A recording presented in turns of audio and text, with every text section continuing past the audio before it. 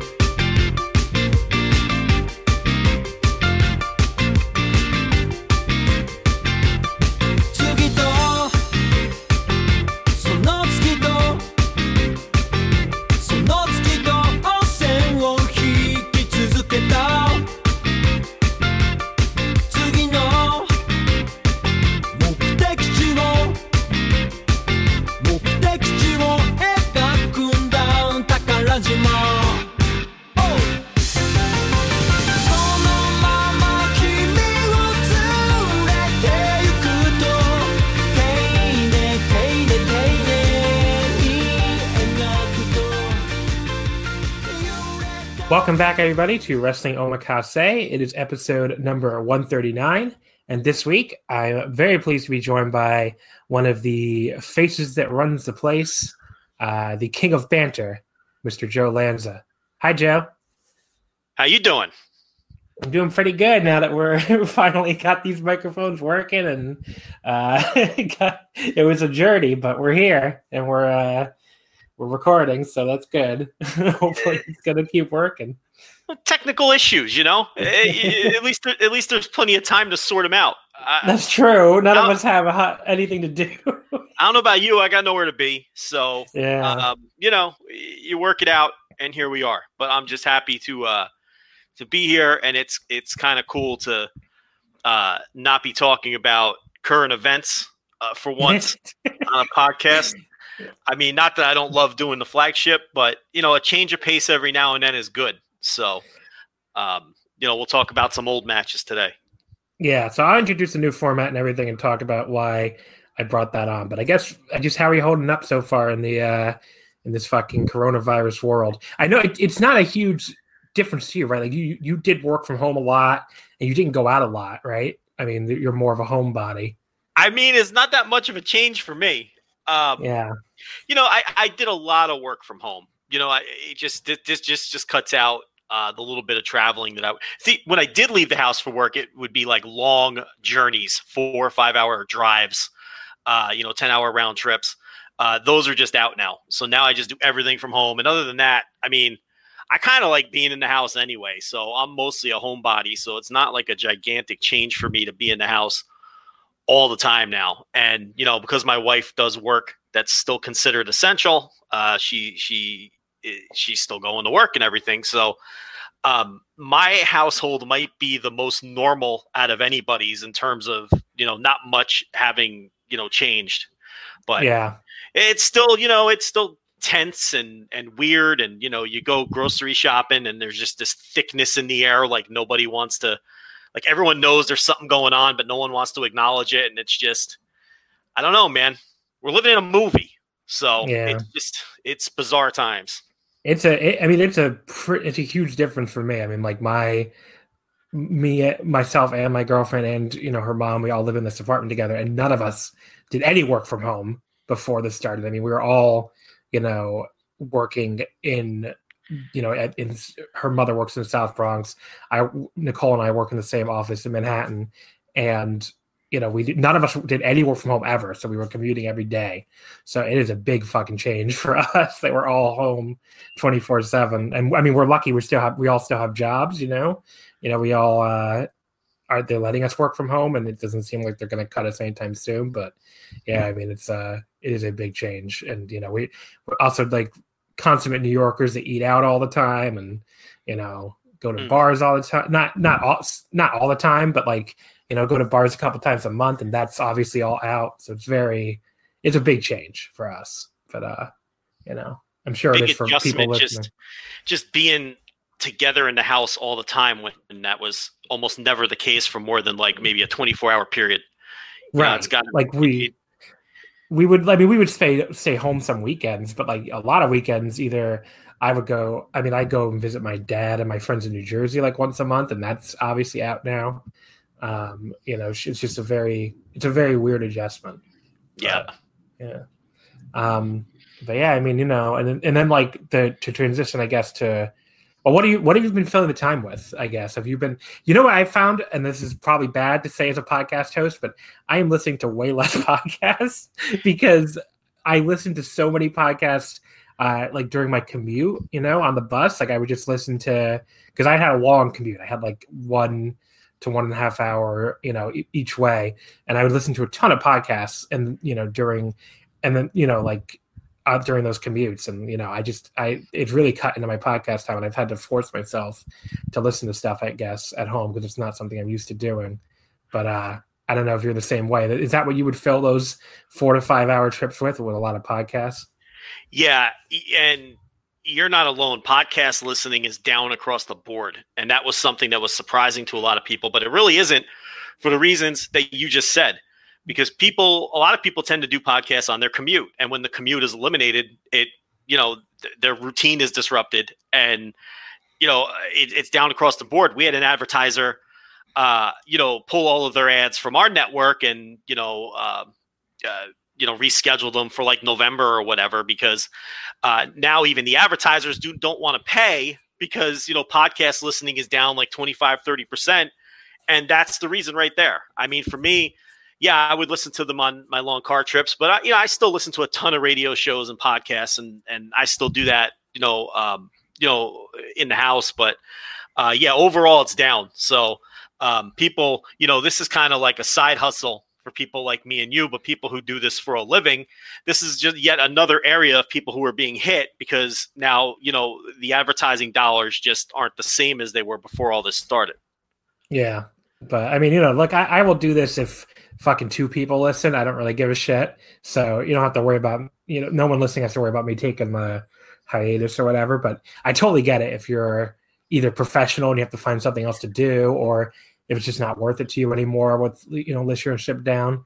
But yeah, I mean, I totally get it, because in my own personal life, I've probably listened to less podcasts in the past few weeks than I ever have before. So I find myself reading a lot more books. I don't know if that's just like, books are very easy for me to, I guess, like really engross myself in and not like have my thoughts wander. So I don't know. Books have been a good escape for me. I just finished reading. I don't know if do you know the story of Theranos? Do you know anything about that, Elizabeth? You don't know. You missed all that stuff with that crazy woman who did the blood testing company, and it turned out to be a complete fucking scam. They did like the HBO documentary. Know nothing about it. Okay, you should watch the HBO documentary. It's an incredible fucking story. I think it's like called, oh God, The Inventor, and it's like out for blood in Silicon Valley. But it's an amazing, incredible story. But yeah, I watched that documentary last year, and I meant to read the book, and then the book was like $3.99 on Amazon for some reason. So the book was so good, I ended up spending like 8 hours straight reading it. And yeah, if anyone hasn't read that book, I think it's called Bad Blood. I would highly recommend it. That was a great distraction one day. But I mean, it's just an incredible story. I got like 4 books. I got like 4 books I bought like 8 years ago that I still haven't cracked open, and I'm just staring at them because now is the time. But honestly, I'm filling a lot of my time with watching wrestling, and it's weird because I'm actually watching more wrestling now because there's so little new wrestling, but I feel pressure to watch all of the new wrestling and all of the wrestling that's still going. So now I'm like, wait a minute, I'm now somehow I'm spending more time watching wrestling, even though there's less wrestling content. It's all backwards. Yeah. But I've been watching a lot more retro stuff, but so that transitioned nicely into, I guess, the format here and like, why I decided to do this. So basically I cannot fucking stand the empty arena shows anymore. I mean, look, the U.S. wrestling, I'm not the biggest fan of modern American wrestling anyway. I don't think that's a breaking news to any listeners here, but I could not watch those WWE or AEW shows more than like a week. Like I gave up pretty quickly, and I still haven't watched anything from Mania. I don't know. There's something about that that's just like it's like something I didn't like that much to begin with. And now in front of these fucking empty buildings and like the fucking cinematic bullshit, like Matt Hardy teleporting and fucking even like all this other shit that they did at Mania. I mean, I have less than no interest. I mean, it's not wrestling to me. So I don't fucking care. It's not something I'd ever want to watch. Which I don't really think you disagree with, although I haven't listened to the new flagship yet, so I'm not sure if maybe you guys gushed about Mania for all I doubt it, but it's the empty arena stuff is hard to watch. You get tired of it quickly, and now I'm to the point where it's like there's the good empty arena stuff is really only good by empty arena standards. Right. That's a great point. It's not good, but like the recent All Japan show, and I think some of the Dynamites have been good by the standards that, that of the day that were dealt with here, but they're not like ideal or good. I wouldn't call them good under normal circumstances. So yeah, and the rest of it has just been very hard to watch, especially the WWE stuff is so dry and hard to watch and soulless. And it's a task. I mean, the Noah, and that's a good transition. Like even like the Puro stuff, I guess we could have done another week, based on this empty arena Puro stuff. Although it seems like they're even putting a stop to that now. But like the empty arena Puro stuff, like I don't know, it has become a drag for me to even sit through that. And that stuff I normally like, when it's not in front of an empty arena. But yeah, I'm like I've gotten way behind now in the empty arena, even the Japanese stuff, and I don't know, it's just not compelling to me, and I think it's a very poor distraction. And I think that's ultimately why when you look at these TV ratings in America and they're falling, it's like it doesn't take your mind off of anything. I mean, you're it's basically like you're just confronted with how wrong this all is and how we're all living through this, really terrible period because like it's just not it's not wrestling, I mean, it's this weird fucking compromised thing they're putting on the air to have something on the air, and it doesn't distract you from what we're going through. It really like you might as well watch the fucking news at that point, when you look at these ratings and see the news doing so super well. It's because if you're gonna look for distraction, you're gonna put on fucking Netflix or Hulu or whatever. You're not gonna put on this empty arena bullshit. It's the opposite of a distraction. It's a reminder. It's because it's just a stark reminder of what's going on. And you could absolutely lose yourself in a TV show or a movie or something. And but you cannot lose yourself in this because they're smacking you right in the face that this thing is still going on because there's no fucking fans there. And it's, I agree. I mean, these people who are claiming that it's, we need this because it's a distraction from what's going on. It's the total opposite. It's just it's an instant reminder because it's this weird, creepy vibe, and you're questioning why they're even doing it, and you're wondering whether you should even be supporting it. It's just weird all around. Yeah. So, I mean, and definitely that's another element to it too. And now with fucking WWE going live for every show, which is just like, I think you can kind of get away with saying, okay, well, if they're taping a month in advance like AEW did, I wouldn't. I mean, if it was me, I would not run anything. I get why AEW is doing it because they need this TV deal, but I would not I would come down the side of safety, and that's just me. But like that's still way more defensible than fucking going live 3 times a week. That's insane. But the networks are forcing them. Then I don't know. It's very, very crappy. None of it's ideal, but if you bring people together and tape 6 weeks worth of TV and you're telling anyone who doesn't want to come or isn't comfortable coming that they don't have to, and you're using a skeleton crew as it is and just using the people who are willingly, which is the way AEW handled it, which, may not have been perfect, but it's a lot different than bringing people in every week and shooting live television every week. And it's just, you're exposing people X amount of times additionally that you don't need to. I mean, you could have just filmed everything in one day and exposed everyone once. Now you're going to expose everybody every week. I mean, that's really what it comes down to. So yeah, it's a horrible idea. And I'm sure that they're going to get shut down at some point. And they can't continue to fly under the radar while everything else around us gets shut down. and just snub their nose at this, no matter how lax Florida has been. I think at some point, this isn't going to last. I have to think that they're going to get, or that the wrestlers themselves are going to say, hey, look, enough's enough. Something is going to break here. This isn't going to continue. Yeah.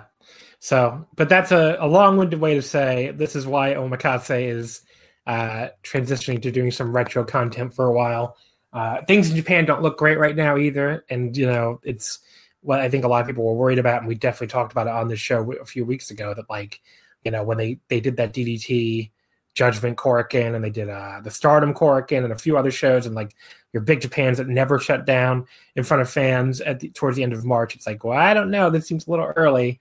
And it was a little early because everything is, they're in a state of emergency now. They're taking it more seriously now, it seems like, with the Olympics now off the table. There isn't this perverse, incentive structure to under-test.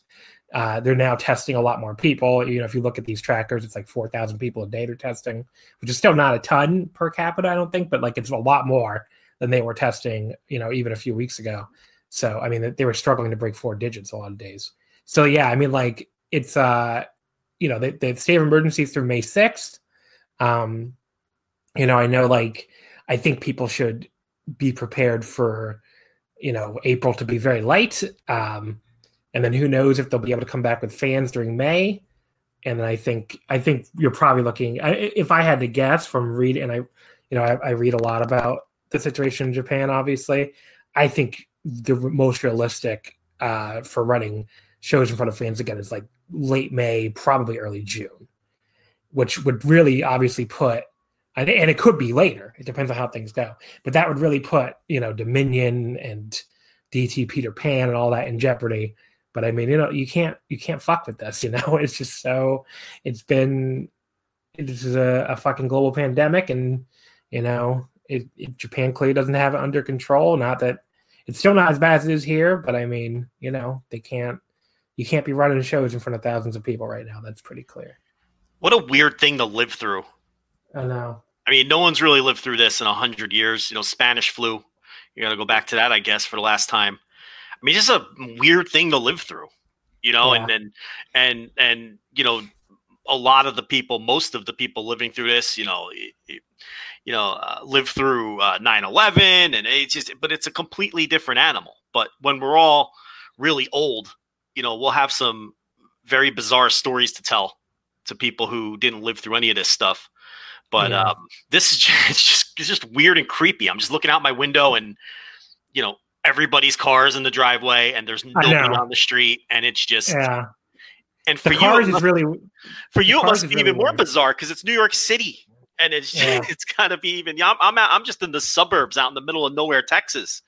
If you saw where I lived, it looks way more suburban than you'd think for the Bronx and New York proper. Like I live in people who have lived here, who have come here, are like, oh, this is almost like the suburbs. It's a little closer together.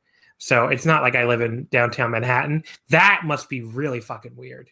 Yeah. Just walking around like a ghost town downtown Manhattan. But it's still weird looking out the window and just seeing like you're saying, all these cars here. I mean, just like tons and tons of cars where normally if you looked out the window on a Saturday afternoon, I mean, you'd see probably like a half as many, if that.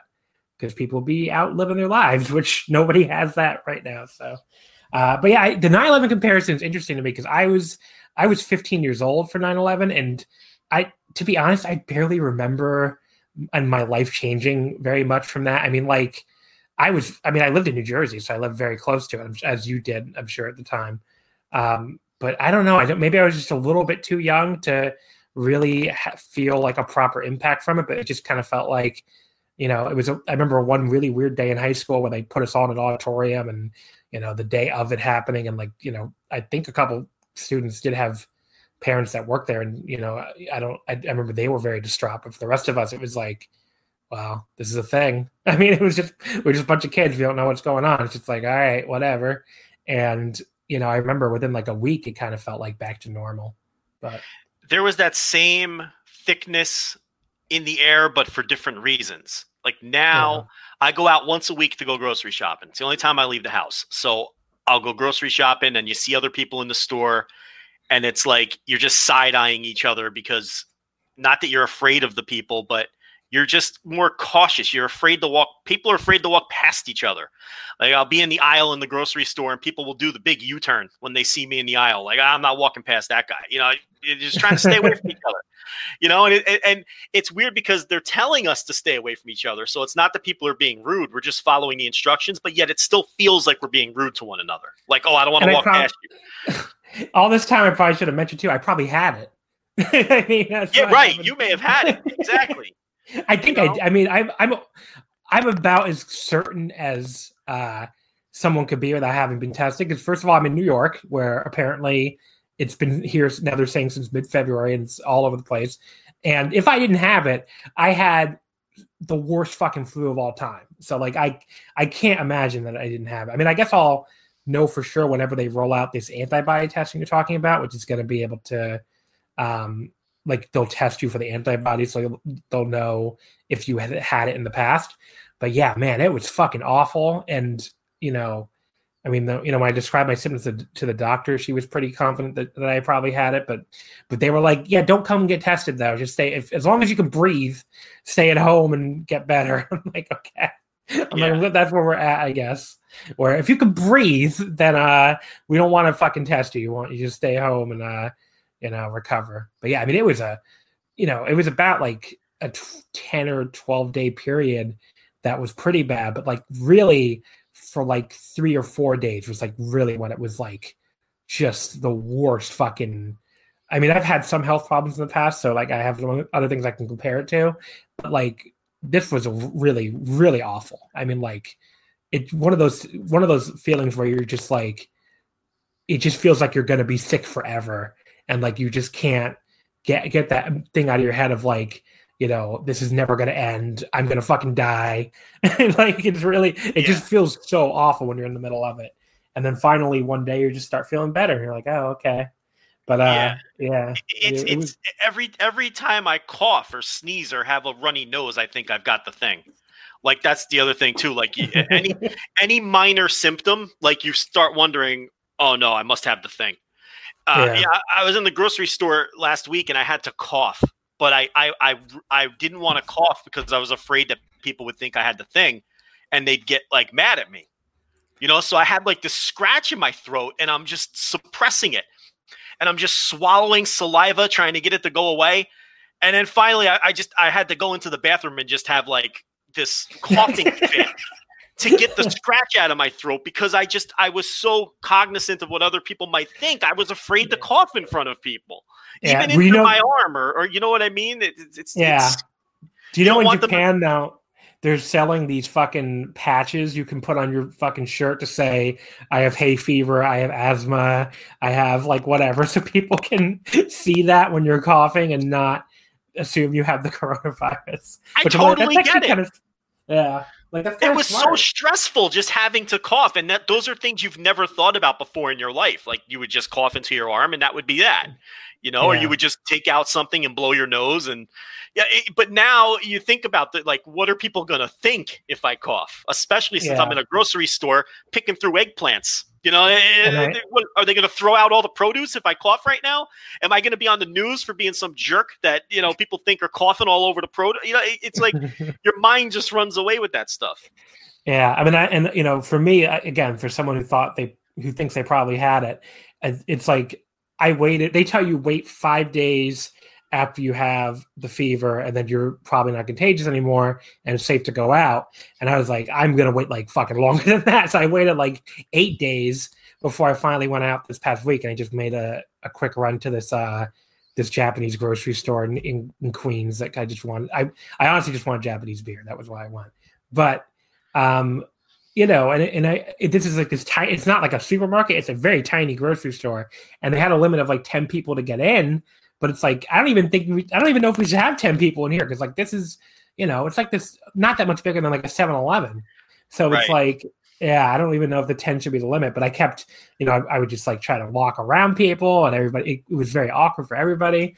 And even this place was fucking cleaned out, which I couldn't believe because I'd heard like the Asian grocers weren't getting cleaned out like the way the other supermarkets were, because the some of the dumbest people are assuming that I guess they're going to get the coronavirus because they're shopping at an Asian grocer.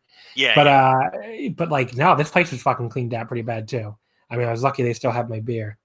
But it's just very weird right now. I don't know. But yeah, I think we kind of lost the point. But I guess the point was to get back to the format of the show. I've been watching a lot of older wrestling. That's been a port in the storm for me.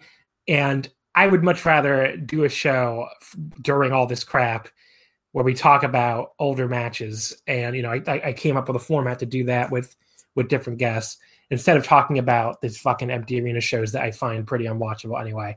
So that's what we're going to do here on Wrestling Omakase for the next, however long this lasts. I assume for sure the rest of April, into May, whatever, until we're running shows probably in front of crowds again, or at least, until I get sick of this format too, whatever the fuck.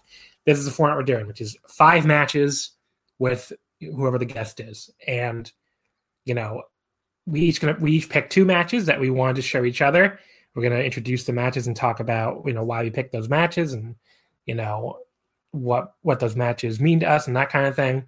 And then to get to I don't know, I just thought the number 5 sounded better than like the number 4 or number 6 or whatever. So to pick a 5th match, basically, and this is a little complicated to explain, but it makes more sense than you can explain it. So we each picked 2 matches we knew we're going to watch. And then I asked you to pick a 3rd match, and I also picked a 3rd match. And I took those 2 matches and put them on a poll. So the Omakase listeners, the Twitter followers, got to pick the match, and that became the 5th match. So we'll get into which one won at the very end. But Joe, let's start with your first pick, which was, go ahead. I mean, you can introduce it. Go ahead. So this is the first match that I picked for you, correct? Yes. All right, so this was from January 11th, 1985, from the Sportatorium in Dallas, Texas, where the Fantastics, Bobby Fulton and Tommy Rogers, defended the NWA American Tag Team titles against the Midnight Express. This is 1985, so it's Bobby Eaton and Dennis Condrey as the Midnight Express combination. I know there's been like 6 different combinations if you really want to get pedantic throughout history. And the reason I picked this match is they had a match a couple weeks earlier on Christmas at the world-class Star Wars show, the big Christmas Star Wars show, and the Fantastics successfully defended the tag titles against the Midnight Express on that show. And that's a fairly famous match between the two, and it's a match that I saw, years ago, and I thought it was a really good match. But this match from the Sportatorium, which aired on World Class TV, I had never seen until they uploaded it on the network. And I immediately checked it out because I'm a huge fan of the Fantastics. I think, unlike a lot of people, I think they are the best tag team of the era. Not the Midnight Express, not the Rock and Roll Express. I love both of those teams, but I think the Fantastics are the best tag team of that era, and I don't think that they get their due. So I immediately watched that when it got uploaded, and I ended up liking this match more than the more famous match that they had on the Star Wars show a couple weeks earlier on Christmas.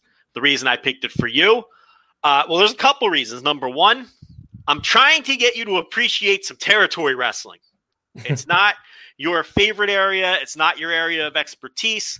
I understand why it may not necessarily appeal to you or other people, but I thought this was a prime example of great territory wrestling with the hot crowd, with 2 of the best tag teams of all time, great action and athleticism and great work, especially for the era. All of those things combined, I thought it was a match from that time in history that you would really appreciate. So that was number 1, and I guess we're going to find out if you did real soon. And the other thing was the red hot crowd. And that actually turned out to be an unintentional theme of a lot of the matches that we picked today. And it's weird because it's like there's a lot of hot crowds, but from different eras of wrestling in different periods of time. There's a match that you picked that was sort of caught in between the Attitude Era and the Ruthless Aggression Era. Is that fair to say? 2001 WWE which was, that's kind of like a hot Attitude Era style crowd. And then there's a hot indie crowd with another match we're going to watch. And this was a hot Territory Era crowd. And they're all really hot crowds, but in different ways. So I thought it'd be interesting to discuss the dichotomy between all of these hot crowds that are hot in their own way. So those are some of the reasons I picked it. I don't know how much Fantastics you've seen. I love sharing the Fantastics with people because I think plenty of people know all about the Rock and Roll Express and the Midnights, but the Fantastics always seem to be like the redheaded stepchild of those three teams, the one that nobody talks about. And I really think Tommy Rogers is one of the most underappreciated wrestlers of all time. Everyone knows how great Ricky Morton was, especially in when it came to selling a beating before the hot tag. Everyone knows how great the Midnight Express were as a heel tag team and those sorts of things. But Tommy Rogers is a guy who I think is an underappreciated wrestler who's one of the greatest tag team workers ever and really one of the best workers, period, of that era. So for all of those reasons, I chose the Midnight Express, winning the tag team titles, the America's tag team titles from the Fantastics in the Sportatorium on November 1st, 1985. But I think the air date for the episode was like November. I said November. I meant January. Yeah. It's January. Air date was 26. There you go. So if you're looking for it on the network, it's the January 26th episode of World Class. And actually, that episode, you might as well watch the whole thing. It opens up with a Shawn Michaels squash match when he's basically a young boy and he gets squashed by one-man gang. So that's kind of interesting to watch too. But so I want to ask you two questions. First of all, did you think when you picked this for me, did you think I saw it already? No. So you were right. I've seen almost no World Class. So basically, I have not seen a lot of 80s US wrestling at all. Like I would say like I watched NWA/WCW from like 89, which is like the famous Flair Steamboat year, I believe, right? Yes. That would be the first stuff I really watched was all that, Flair Steamboat and Flair Funk. I've seen all of that. I've seen very little pre-89, NWA, WCW. I've seen pretty much none of the territory stuff. I've seen like a little WWF, I guess, but like, I've seen WrestleManias. Like it's not like I've watched even like the TV or anything. So yeah, 80s US wrestling in general is definitely a big blind spot. I've watched way more, which I guess is not going to be a shock to any listeners here. I've watched way more 80s Japanese wrestling than I've watched 80s US wrestling. I've seen a lot of like 80s New Japan on, what's on New Japan World and some other stuff. And then I've watched a lot of the 80s All Japan. But I've never really dug deep into 80s territorial wrestling. So you were right about that. I'll go with my other question now. Actually, did you know the titles were held up? The titles were held up. I know. It's what the history I'm looking at says. Title held up because of Cornette's interference. That was March. Okay. Yeah, because I was going to say, because the Fantastics, they defended against the Midnights on Christmas and they beat them. Yeah. And then they had a couple house show matches after that, and then they did this match in the Sportatorium at the TV taping, and this is where the Midnights won the titles. So yeah, I was a little confused there, but it looks like you're just reading a little further down the line, an angle they did later. Yeah. Yeah, so they were held up eventually. But yeah, let's see. Let me ask you this: have you ever seen? See, I take it for granted that you've seen vintage Midnight Express before. Have you ever seen the Midnight Express before this? I have. I mean, I guess I've probably seen them like past their peak, probably, right? Because I saw they're definitely in, 89. That's true. Yeah. Yeah. And then like I've seen some like 90s American wrestling. I've seen a ton of, and including, I don't know if it wouldn't be the Midnight Express. Like I've seen a lot of Smoky Mountain. But I guess that wouldn't have been the Midnight Express. It would have been like the Heavenly Bodies. Correct. So, yeah. So I feel like I've seen like tag team matches that that people talk about, but again, pre-89 US wrestling. I mean, I might have watched a couple matches here or there, but like it is definitely a blind spot for me. So you've probably seen the Stan Lane version of the tag team. For sure. So this is the Dennis Condrey version of tag team. Now, have you ever seen the Fantastics before? I mean, weren't they in WCW eventually or no? Yeah, they were in and out. They popped in and out. Yeah. But again, I feel like I had past their prime. Yeah. Just like you're saying with the Midnights. So, Yeah. and this was your first time watching anything from World Class? I believe. Well, I probably watched a couple like famous Fun Erics versus Freebirds matches. So this probably would be the only thing other than that. So what did you think of the Sportatorium and the atmosphere and the crowd? Because that's considered maybe the rowdiest building and the hottest crowd in the history of wrestling, really, or at least American wrestling for sure. It looked small. It looked smaller on TV than I was expecting. I don't know how many people were there. Do you know? I think it didn't hold that many. I mean, I think it's very similar to, I think, like the ECW arena, and that's a very small space where they packed in as many people as possible. I did not. Yeah. See, I would have, like, if you asked me, without watching anything, like, John, how many people are in the Sportatorium, I would have guessed like 6,000 or something probably. And it's definitely looked like way less than that. Oh, and it's not even close to 6,000, but that just speaks to how crazy the crowds were. I guess Wikipedia is telling me the capacity was 4,500, so I guess it's a little closer to that than to the 6,000 and the 2,000. So somewhere in between what the ECW arena would hold a capacity, which is, they'd squeeze like 2,000 when the fire marshal wasn't around, and the 6,000 that you guessed. But it wasn't like a gigantic building. Like, it wasn't any kind of basketball arena or anything like that. It almost looked like studio wrestling to a degree. Yeah, I mean, a little bit. I could see that. The crowd was very obvious. I mean, obviously the first thing you notice is the girlies love the Fantastics. They were like just screaming their heads off. Were there boos too for the Fantastics? Like, were there men booing? I feel like there were a few times. The Sportatorium crowds were really hardcore heel babyface crowds. So if they were booing the Fantastics, I didn't pick up on that, and I'd be surprised. Now, I felt like I heard it a couple times when the girls were cheering. I felt like there were a little bit of boos, and I felt like, I'm like, wow, is this like the earliest example of like what you'd see with Cena, where like the girls are very cheering loudly, and there's some dudes booing. Here's the thing, though. In those days, the Midnight Express were favorites of like the smarks of the day. Yeah. Whatever small newsletter culture there was at that time, with the Observer being in its early days, there obviously was no internet culture yet. But if you were an early tape trader or an early, what we call today, a smark or whatever, those type of fans were huge fans of the Midnight Express. So is it possible that there were some hardcore smarks of the day in the building who were rooting for their favorites?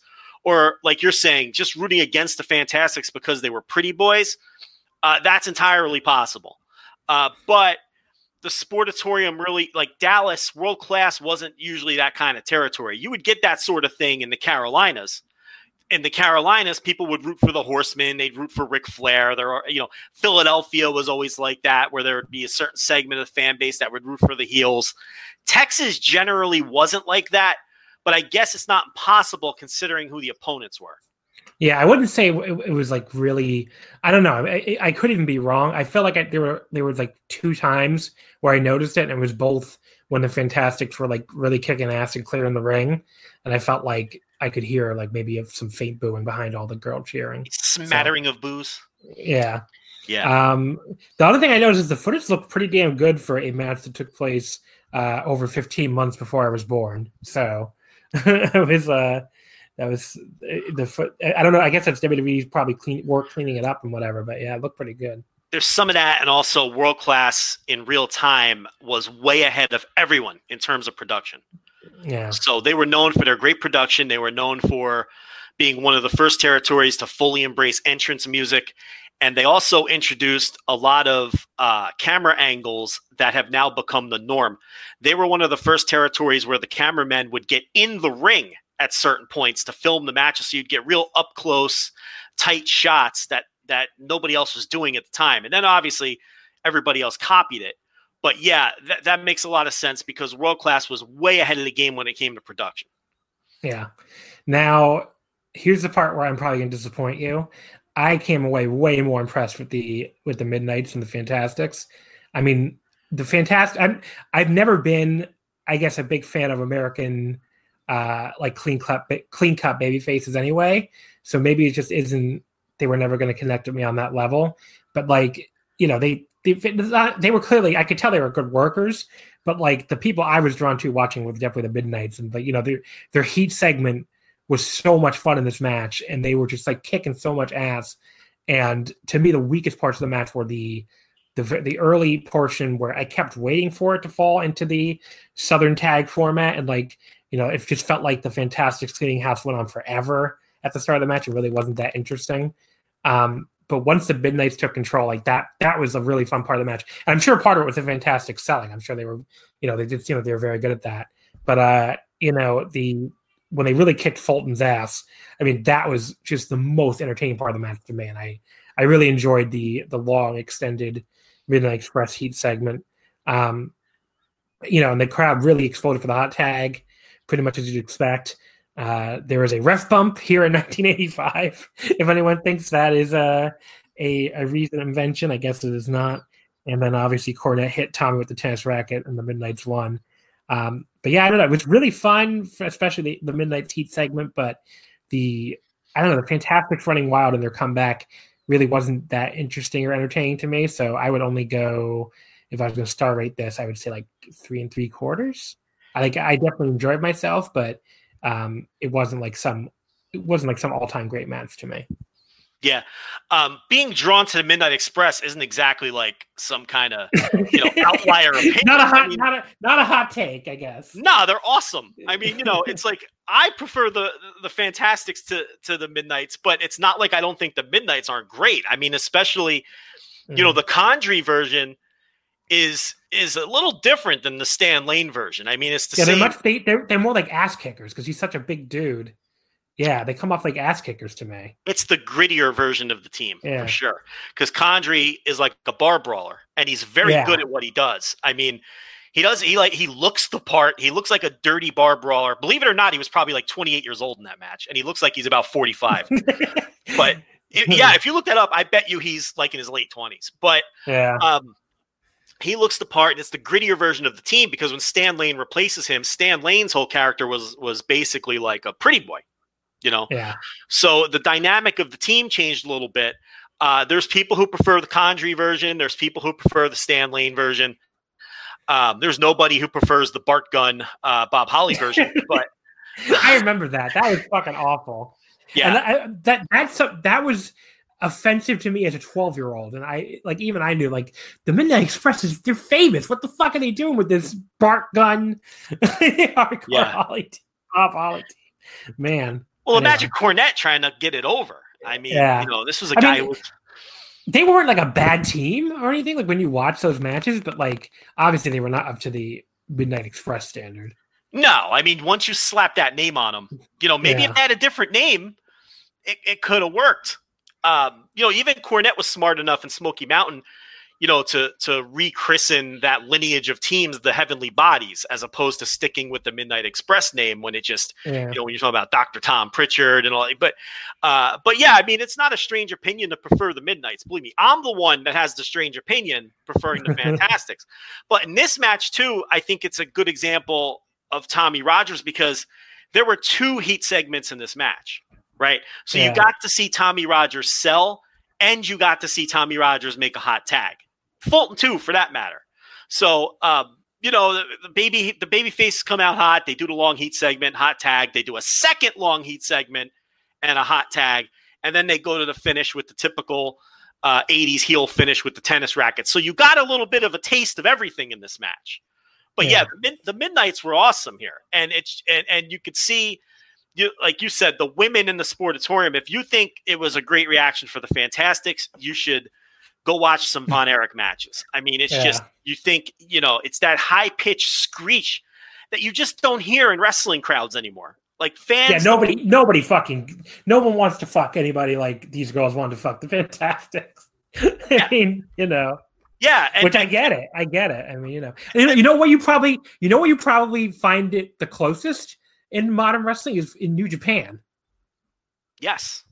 I mean, those women want to, have relations with like Kota Ibushi and when they randomly scream, they randomly scream out and they'll go Kenny. I mean, if you're in those crowds, it's even more obvious. Like it's like, wow, these women love these men, and it's like once you see it up close and personal, it's just like, they you'll never see people smile as long as they do when their faves are in the ring.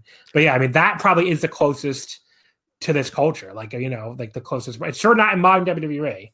So I think the key is to get young adult women and teenage girls into wrestling. Because you look at that era of Texas and, half that crowd is teenage girls or girls between the ages of 13 and 25, just screaming for the Von Erichs and the Fantastics or whoever. You look at like the early when Joshi was hot in the late 80s, early 90s, and it was teen girls, treating these women like idols. And those crowds were red hot and sort of that's what brings the fire. These promoters got to figure out a way to get young women into these crowds again, because it just Toriumon, Dragon Gate, obviously even Noah in the mid-aughts. I mean, if you watch those Kenta Marufuji matches, there were girls there who looked, very into them. So I mean, that I do think it's a big key. And like Japanese wrestling has been so much better at it in the last 20 years. And it's just, I don't know if teenage girls just don't give a fuck anymore in America about wrestling, and I don't know. I don't really blame them, I guess. I mean, it's been so bad. But yeah, Vince has lost track of what's what people find attractive, it feels like. I mean, Vince fucking thinks the girls are going to love Baron Corbin. Yeah. And he looks like And I remember I asked Nicole, like, do you find this man attractive, and put him on the screen? And she's like, no, like, what are you talking? I'm like, Vince thinks this is what all the ladies want now.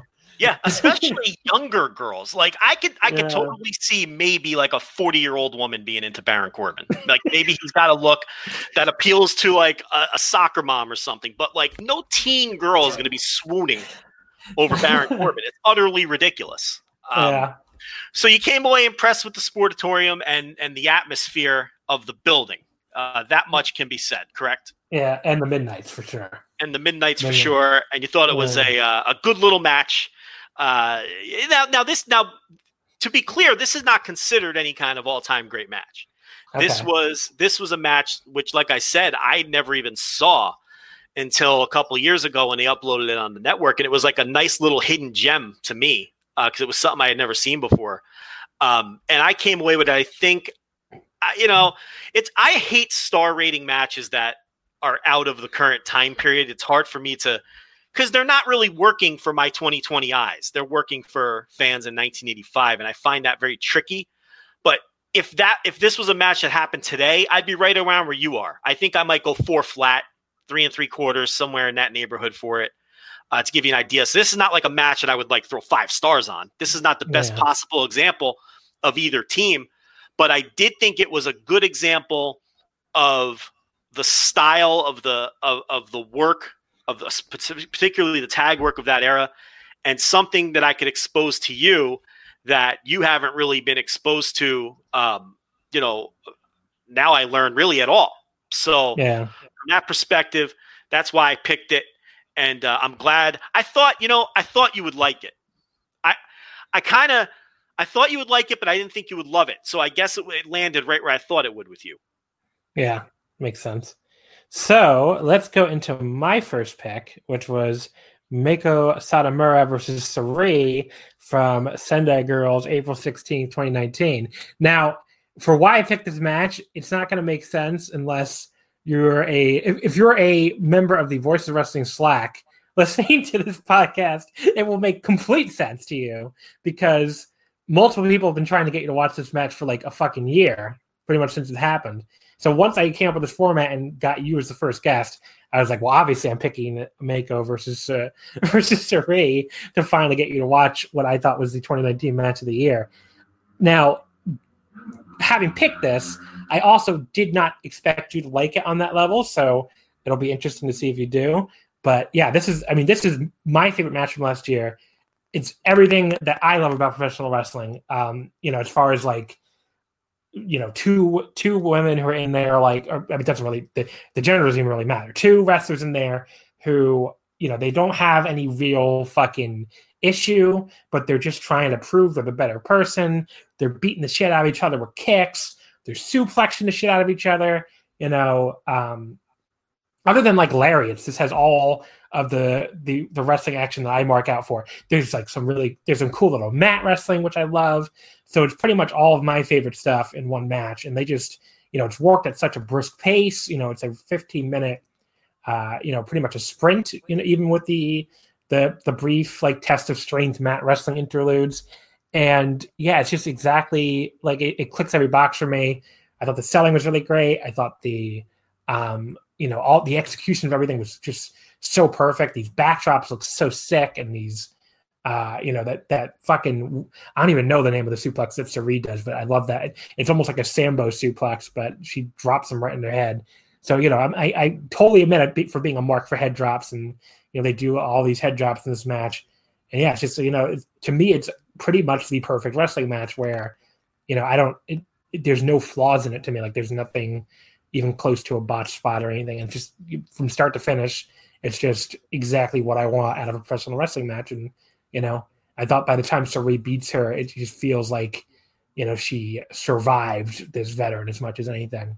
And so, just exactly the kind of match I mark out for. So I have no idea what you thought of this. You wouldn't tell anybody again in the Slack, which is great. You saved it for this. Maybe they'll probably all listen now to see what you finally thought of this match. So, Mr. Joe Lanza, what do you think of Mako and Sareee?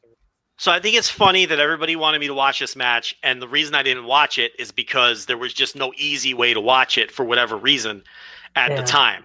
The video kept getting taken down off of YouTube and Dailymotion or whatever with copyright claims, and I just threw my hands and gave up. I wasn't going to keep searching for this match that I wasn't even really super invested into seeing. It's just everybody else wanted me to see it. Then I finally get a copy of the thing now, and I find out that a certain member of the Slack had the match as an unlisted video on Dailymotion the entire time and could have just sent me the damn link a year ago. Can you believe that? Kevin. Yeah, I didn't want to call him out, but but it's like he's not going to listen anyway. He's listening to the podcast, so that's true. You can say anything you want about Kevin Wilson. He'll never fucking hear this. So with that, it's like he had it the whole time. He saw everybody breaking my balls over watching this match. And he never sent me the link. We could have gotten this over with a year ago. I think it was Gerard. It was Gerard, right? That finally just was like, "Oh, here," because I sent you the RooTube link because that was the only place it was up publicly listed, and that's what I had to list on Twitter because I don't know if Kevin Wilson wants me sharing his link to all my Twitter followers, so I gave the RooTube link in the description. So basically, I think if you're listening to this and you're wondering how to watch this match, I have the RooTube link in the description.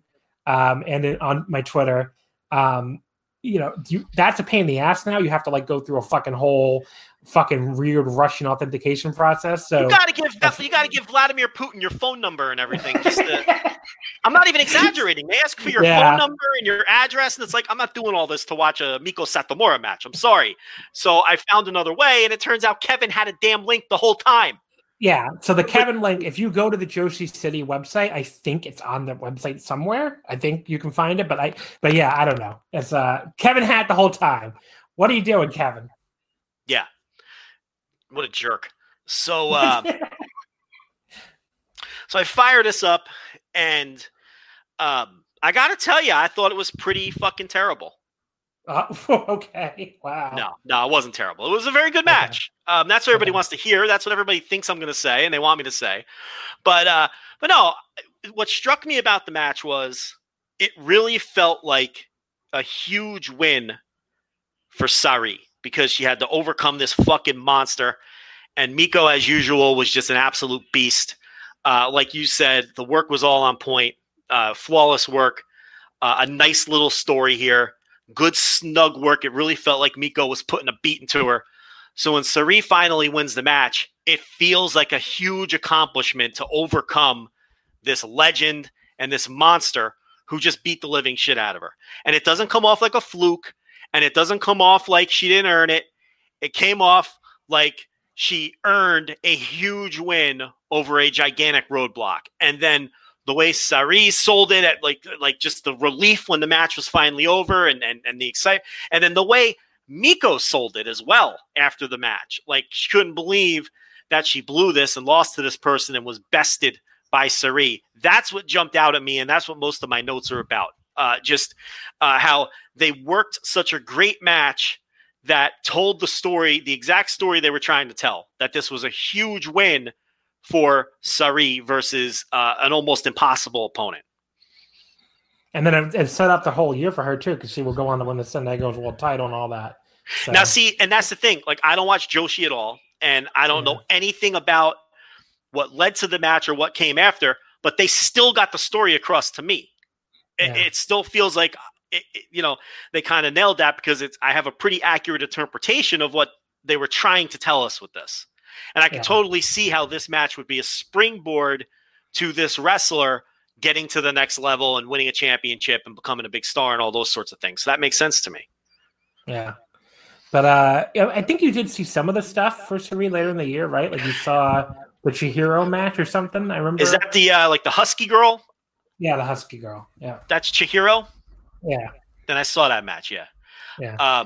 Did you like this one better? Because that's a big debate. This was a better match, yeah. Okay. The Miko match was better. Well, I agree. Because I mean the Chihiro match I liked a lot, but this to me was like the Joshi match from last year, along with Arisa Nakajima and then Takahashi, which I don't know if you saw that or not, but no. The match with what's the other girl's name again? Chihiro.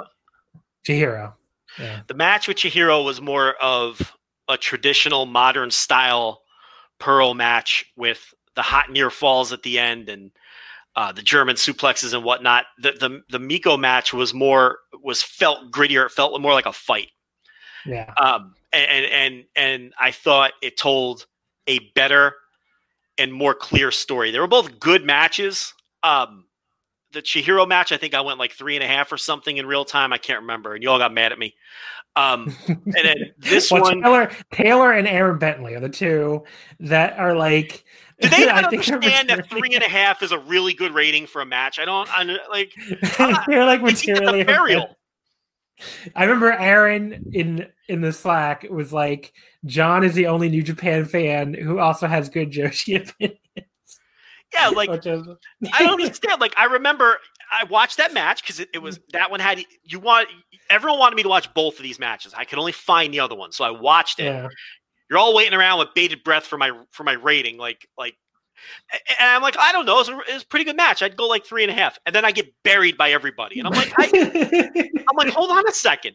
That means I mean, this is all the Slack does basically is bury each other's wrestling takes. So I mean, Yeah, I'm like, this 3.5 means it was good. I don't understand why I'm getting buried right now. You know who never gets buried, who always gets out of being buried somehow? Rich. Who? Yeah, because Rich won't watch it. Like he just won't watch it.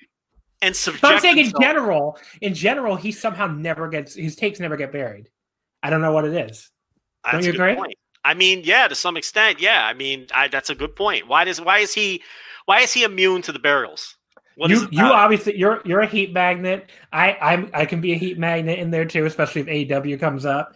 And there's some other people, but yeah, Rich just floats on by. Never against. I think he's real careful with what he gives a take on. Yeah, because he doesn't want to take the heat.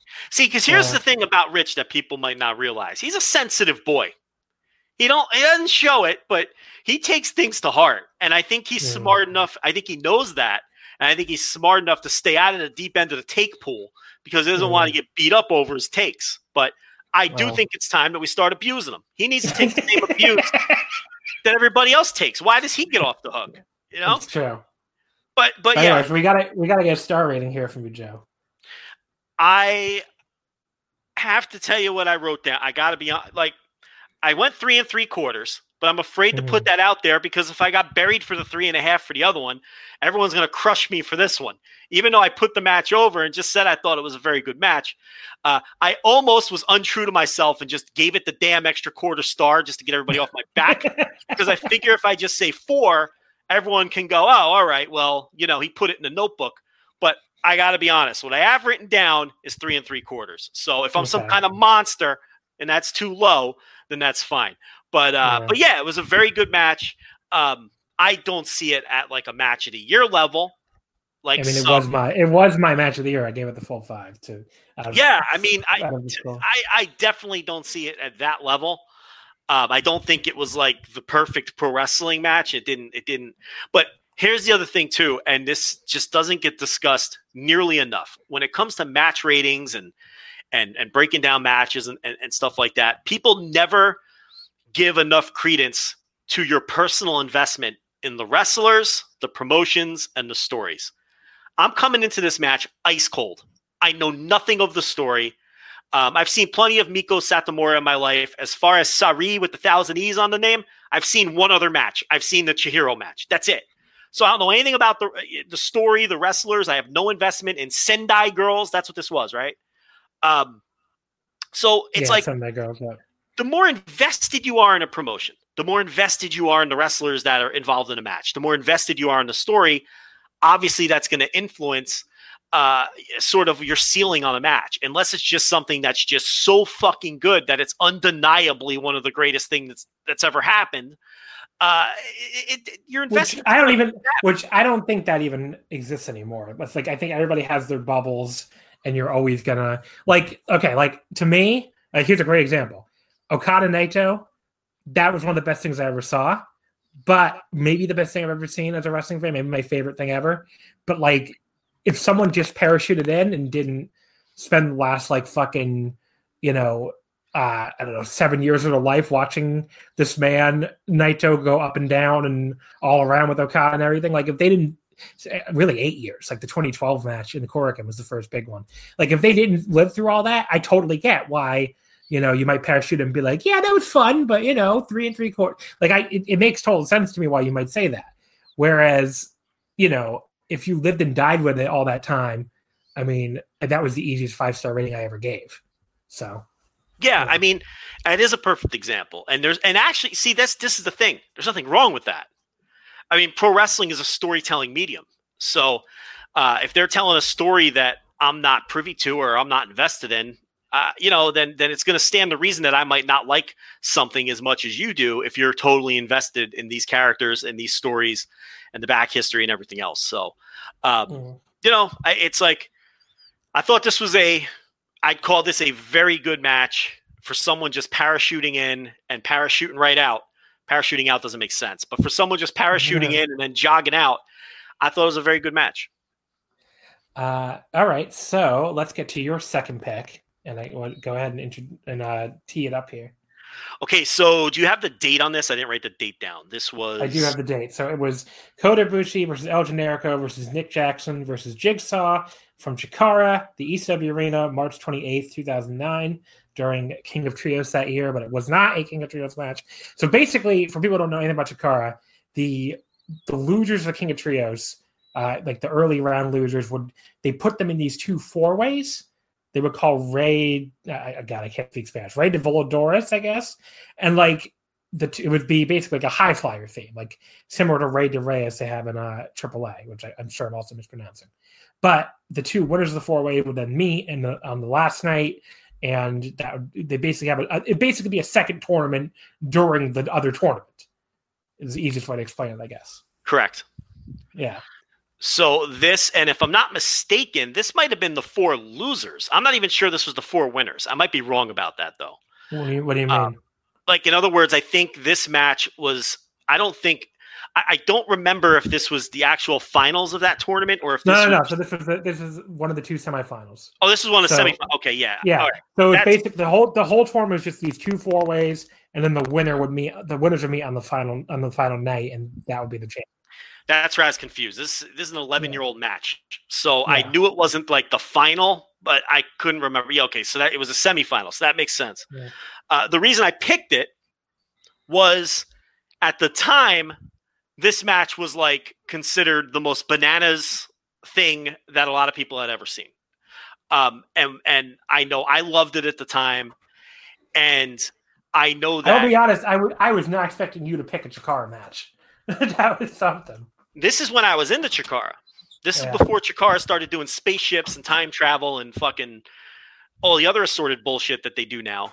But I went to this trios. I was at this trios. But oh, wow. I remember at the time, this match was considered just it's not that there hadn't been crazy 4-way spot fest before this. There absolutely were. But for whatever reason, this one kind of resonated with people and became sort of the peak 4-way spot fest flippy do match of the era, and one that I wanted to see in hindsight would hold up to being a decade old, and because I haven't seen it in a few years. And I also wanted to see what you thought about it, because you said you hadn't remembered ever watching it. So I was like, okay, this is good. So I will say, in the interest of full disclosure, when you said the names, I was like, I don't know if I've seen this. When I watched it, I was like, oh, I definitely watched this. Oh, so you have seen it? Yeah. I mean, when did you go to Chikara shows in 2010? By the way, I wonder if you're in the same. That was another time we were in the same building. No, because I moved okay. in 2009, so that was. So this is like under a year from when I started going to like pretty much every Chikara show in the area. Like, so basically March 2009.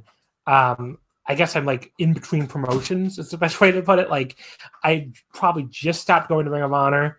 My famous run where I went to pretty much every Ring of Honor East Coast show from like 2003 through like 2008. And you could see me in the front row of a lot of shows and stuff. And which, without question, we were in those crowds together. There's no question about that. Yeah. But you were like a GA guy, so I was back against the wall, man. Yeah, you know where. Yeah, I was front row of pretty much every. Like, people will go back and watch it and know what I look like, or like, yeah, there you are. It's like, you know.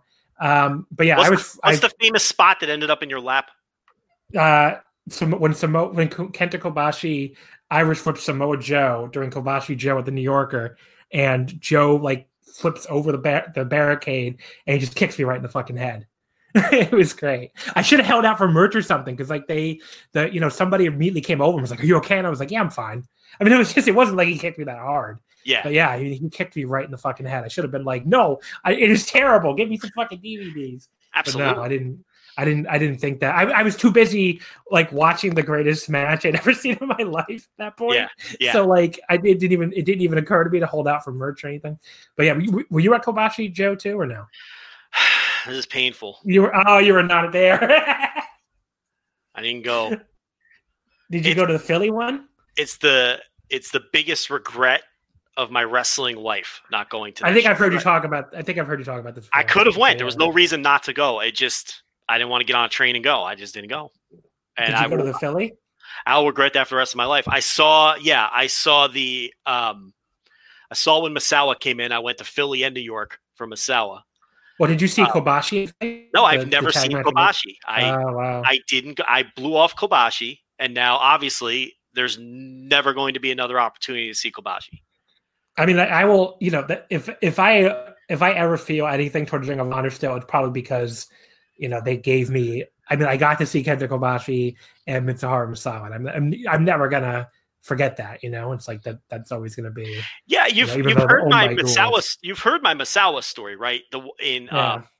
Where I'm back against the wall, but during the match, everyone is standing for the entire duration of the match. I can't see anything. I'm like stretching my neck, and I'm standing next to Morishima, who's standing on a chair, because he wants to see over the sea of heads. And he gives me his chair, Morishima. And I was like, we had like an argument, even though we didn't speak the same. I'm like, no, you keep the chair. He's like, no, take the chair. I'm like, no, you keep the chair. Like, I felt bad about taking the guy's chair. But he's a wrestler and he understood. He saw this fan who couldn't enjoy the match, and he gave me his chair, and I stood on his chair. That's my little Morishima story during the Misawa match. And I think that was Hammerstein.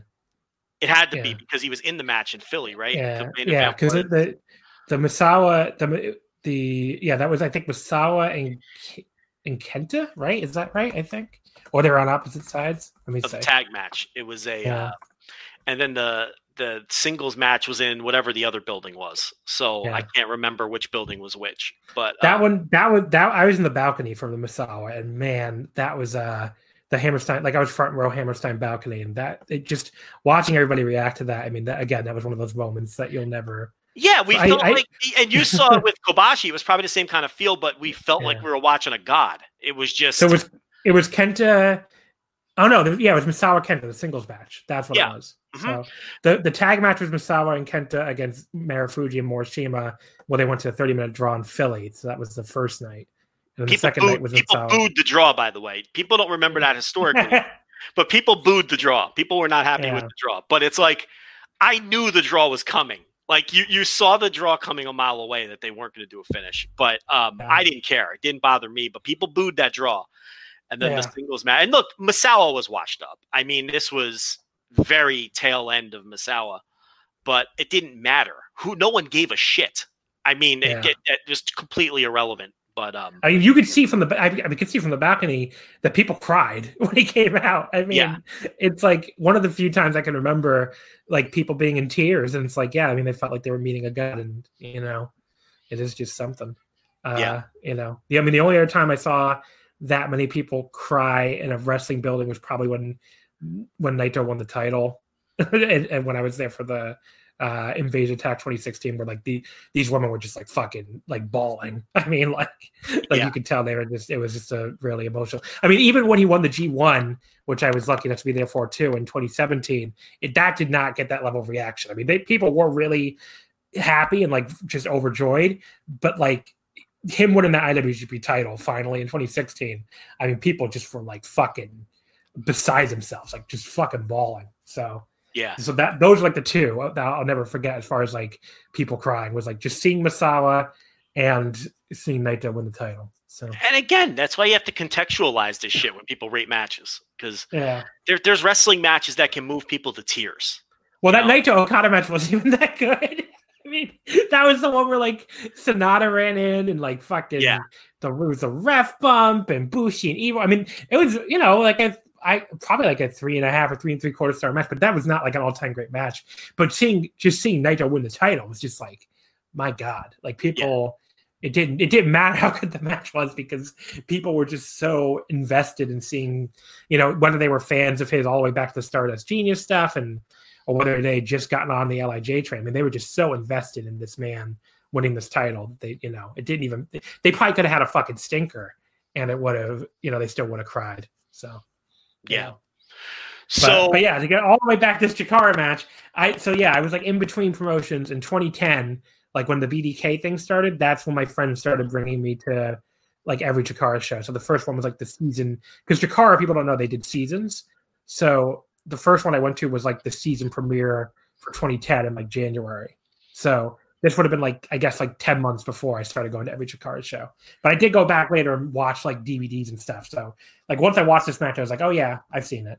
But it's easily available on YouTube, by the way, which we're going to put the link in the description. So, anyone can watch this, whether they have a subscription or not. But yeah, I guess you kind of did explain why you picked it already before we got off on that tangent. So it's like, the other thing about it was it's like the first time that a lot of those people are seeing Kota Ibushi.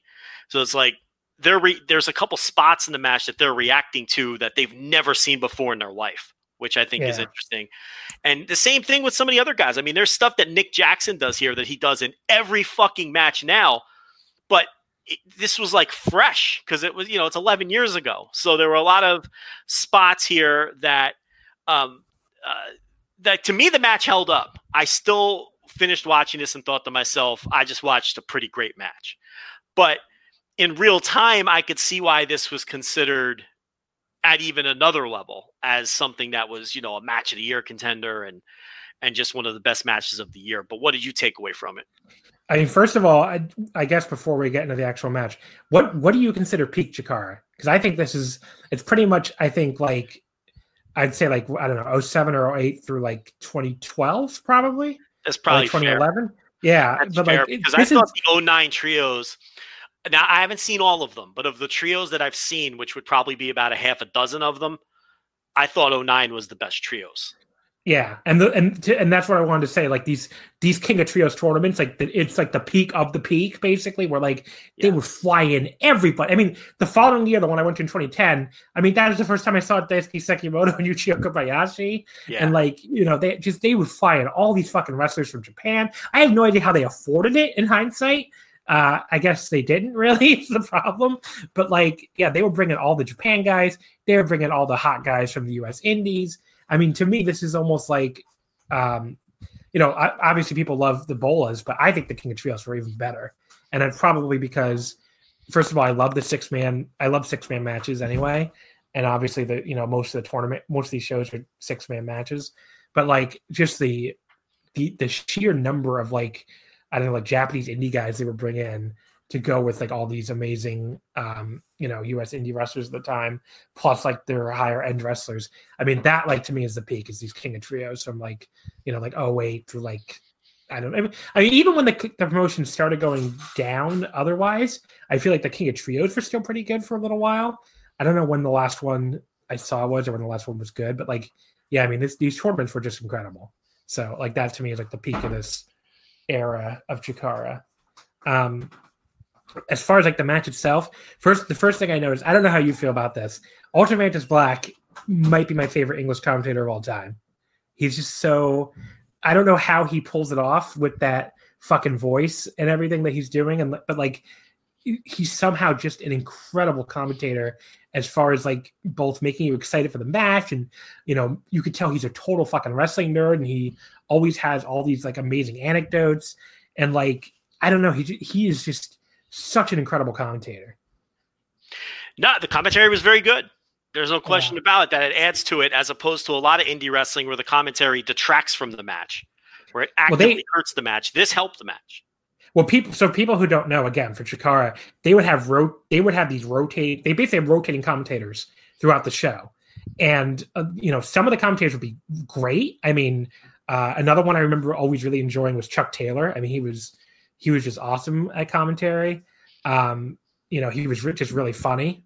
Basically, he wasn't like the best pure commentator probably, but like he was just really, really funny. He would come out with a lot of really funny stuff. And, Bryce who was Ultramantis' partner, he was good.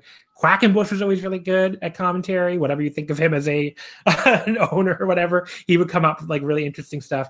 And then there would be wrestlers who were really terrible at it. Like Icarus, I remember, was always really bad at it. Like really, really bad at commentary when they had him do it. Eddie Kingston was okay. He's one of those guys that wasn't as good at it as you'd expect for someone who's such a good promo, but he would come up with some really interesting stuff. But yeah, I mean, that was one of the things of these shows where like, the commentators would rotate throughout, and Ultramantis was always my favorite. I mean, he was just so fucking good at, at this commentary. So I wanted to make a note of that immediately. The big flaw at this match, and the thing that, again, it's a nerdy complaint, but even the commentators complained about it. They break up each other's pins when it's an elimination match. And that just annoyed the piss out of me. And I've seen that before in other elimination matches. And it's like, why are you breaking up pins in a fucking elimination match? Now, see, you stole my heat here, because this is why I was going to say that the commentary helped the match, because they didn't ignore that. And they didn't try to cover for it. They pointed it out. And you're thinking, watching the match, these guys are idiots, and the commentators are backing you up on that. Yeah. I mean, they did kind of give like a I think Ultramantis at one point was like, Pride or whatever. They want to ping Coda. But like, he didn't really even try to sell it that badly, because it's like, they knew that was fucking stupid. I mean, that's the big, problem with this match. But man, like once like Coda and Generico start going, bingo. My God. I mean, like Kota Ibushi, first of all, who looks skinny as fuck here. I mean, compared to 2020. Oh my God, he's so skinny.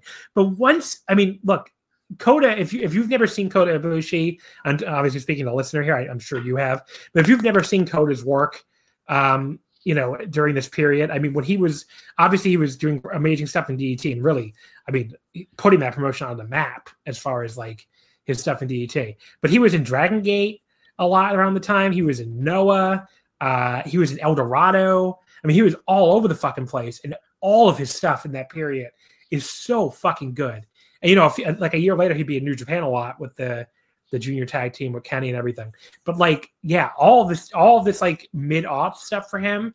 Like, if you've never seen it, like while we're all like stuck at home or whatever, go seek it out, because like, man, that period is incredible for Kota. Like the stuff he was doing, in these Differ Cups, I think that he was in, in Dragon Gate, like I said, even in El Dorado, like he was fucking amazing. Ring of Honor too. Ring of Honor, yeah, obviously. But yeah, so like he's he was just incredible here. And El Generico was fucking like he does this incredible like fucking dive to the floor and then that crazy swinging DDT through the post. And I don't know, it really hit me during this watching this. I mean, he's always been awesome, but it's like this man was like a fucking manager in WWE for like a year and a half. I mean, what the fuck? Like, how is that even possible? He stole my heat again because one of my other takeaways watching this was it really hammers home how much he's being wasted in his current role. It's just he was crazy. Like incredible here. This is a guy who indisputably was one of the 10 best wrestlers in the world at one point, right around this era. I don't know specifically this year, but and he had a history with the boot. This was a year before their matches in DDT, right? This was 2000. No, this was 2009. This was before. Yeah, so Ibushi Generico, I think would that be? I mean, when Generico was champion 2012. Yeah. So they didn't have history yet. This may have been the first time they were in a ring together, and look how good they were together. Yeah. I mean, when these two were in the ring together in this match, it was like it was fucking magical. It was so good. Yeah. And it's like you're just watching, and like this was Ibushi's kind of, he's touring the world, and people are seeing him for the first time in a lot of instances. You could feel it with this crowd, some of the things that he does that they've never seen before. There's the way they gasp. They don't just react, they gasp. Yeah. And that was kind of how people reacted to Ibushi all over the world when he went to all these various promotions that you're talking about. But it really warmed me to how impressive Generico was. And like so good. You forget about it now because he's been like doing nothing for years. But like, yeah, it's not like it was It's not like he was being optimally used before he was a manager. I mean, they've kind of, mismanaged him from the jump. But look, that's not what they do. They're not going to put him in there to have, 25-minute classic singles matches. That unfortunately was never going to happen. But this is a guy I think you said it best. You almost forget how great he was during this period of his career. Yeah. I mean, he was just, I remember the first time I saw him, you see this guy and he comes out with this, I think it was probably CZW or something. He comes out with this gimmick and you're like, what the fuck is this? Like, this is stupid. And then he starts wrestling and you're like, wait a second, this guy is incredible. Yeah. It's like, who cares that his gimmick is dumb? But yeah, I mean, I just remember having that exact reaction of like, yeah, this gimmick is stupid. El Generico? Like, what the fuck does that mean? And he's clearly not Mexican. It's just kind of, it just didn't strike me as funny at all. But like, then he starts wrestling and you're like, who gives a shit? He's incredible. Yeah. And he wasn't just like an offensive wrestler, like a spot guy. Like who sells better than peak El Generico? Yeah. I mean, and with a mask, without the aid of facial expressions. This guy was one of the best bump and sell guys around too. But yeah, Ibushi and Generico were without question the highlight of this match, and really was the meat of the match. Yeah, Jigsaw didn't do a lot. Nick was good. Jigsaw really didn't do a ton, but Nick Jackson was really, I mean, if you had never seen Nick Jackson before, I'm sure you were blown away. I always say, like, when people bring it up, like, who's your least favorite wrestlers that intellectually are really, really good, it is probably the Young Bucks for me, like, as far as that goes. So, but but him in this match, I mean, I don't know. I mean, he like annoyed me a lot less than he does watching a lot of Young Bucks stuff nowadays. Maybe it just didn't. Maybe I don't know if it's because he's doing single stuff or I don't know. He looked really impressive here. Like I enjoyed him more in this match than I typically enjoy a Young Bucks match now. I guess the best way. What did you think of his singles match, the Spot Fest with Phoenix that opened up Dynamite like a couple months ago? Yeah, that was really good. So yeah, that probably was. I don't know. Maybe I just don't care. I think it's one of those things where I just seen too many Young Bucks matches or something. Yeah. And it just doesn't click with me anymore. Whereas like, Nick in a singles setting, I guess is still feels unique or whatever. But right. So in terms of, do you think this is the kind of match that holds up? With everything we've seen since, with these crazy spot fests. I'm going to give you a rating on all that. But okay. I want to say before that, because AEW, I just brought up AEW. If people are wondering where that AEW tag style of nobody ever leaving the ring without a tag comes from, you can see the fucking genesis of it here. Because even though this is a 4-way match, they're supposed to be tagging in and out, like they're supposed to be sitting on the apron tagging in and out, but like they just come in the ring and double team forever without any fucking tags, with the ref ever getting rid of any of the wrestlers. So you could just see like this is, here in like PWG, obviously, like they were already doing that style in 2009. So it shows you where that comes from, and obviously if you didn't watch 2009 Chikara or PWG or whatever, you'd think it was like, I guess, a new thing since it hasn't been on national television. But yeah, I don't know. My reaction in general with AEW is almost like, maybe that's why it does impress me less, because I lived through this period of US indie wrestling. And to me, it's almost just like, it is what I was watching 11 years ago on national television. And to me, watching this match, that really hit home for me. Like, could be a reason why I'm not as impressed with AEW as some people. It just, this was stuff I was watching 11 years ago. And to me, like this, like if you put this match on TNT, I don't think it would be out of place at all. It might be one of the better matches they've had on Dynamite, honestly. But like, I don't think it would be, I think it would be very much in line with what they put on Dynamite every week. So I think it just to me, like it drove that home that like, what everybody goes gaga for in AEW, I totally get it, because like living through this, it did blow me away. So like, 11 years later, I'm sure it blows people away the first time they see it on national television. So it's weird. So you're kind of saying it holds up, but it doesn't hold up all at the same time, because it holds up. It holds up, but you're just tired of it.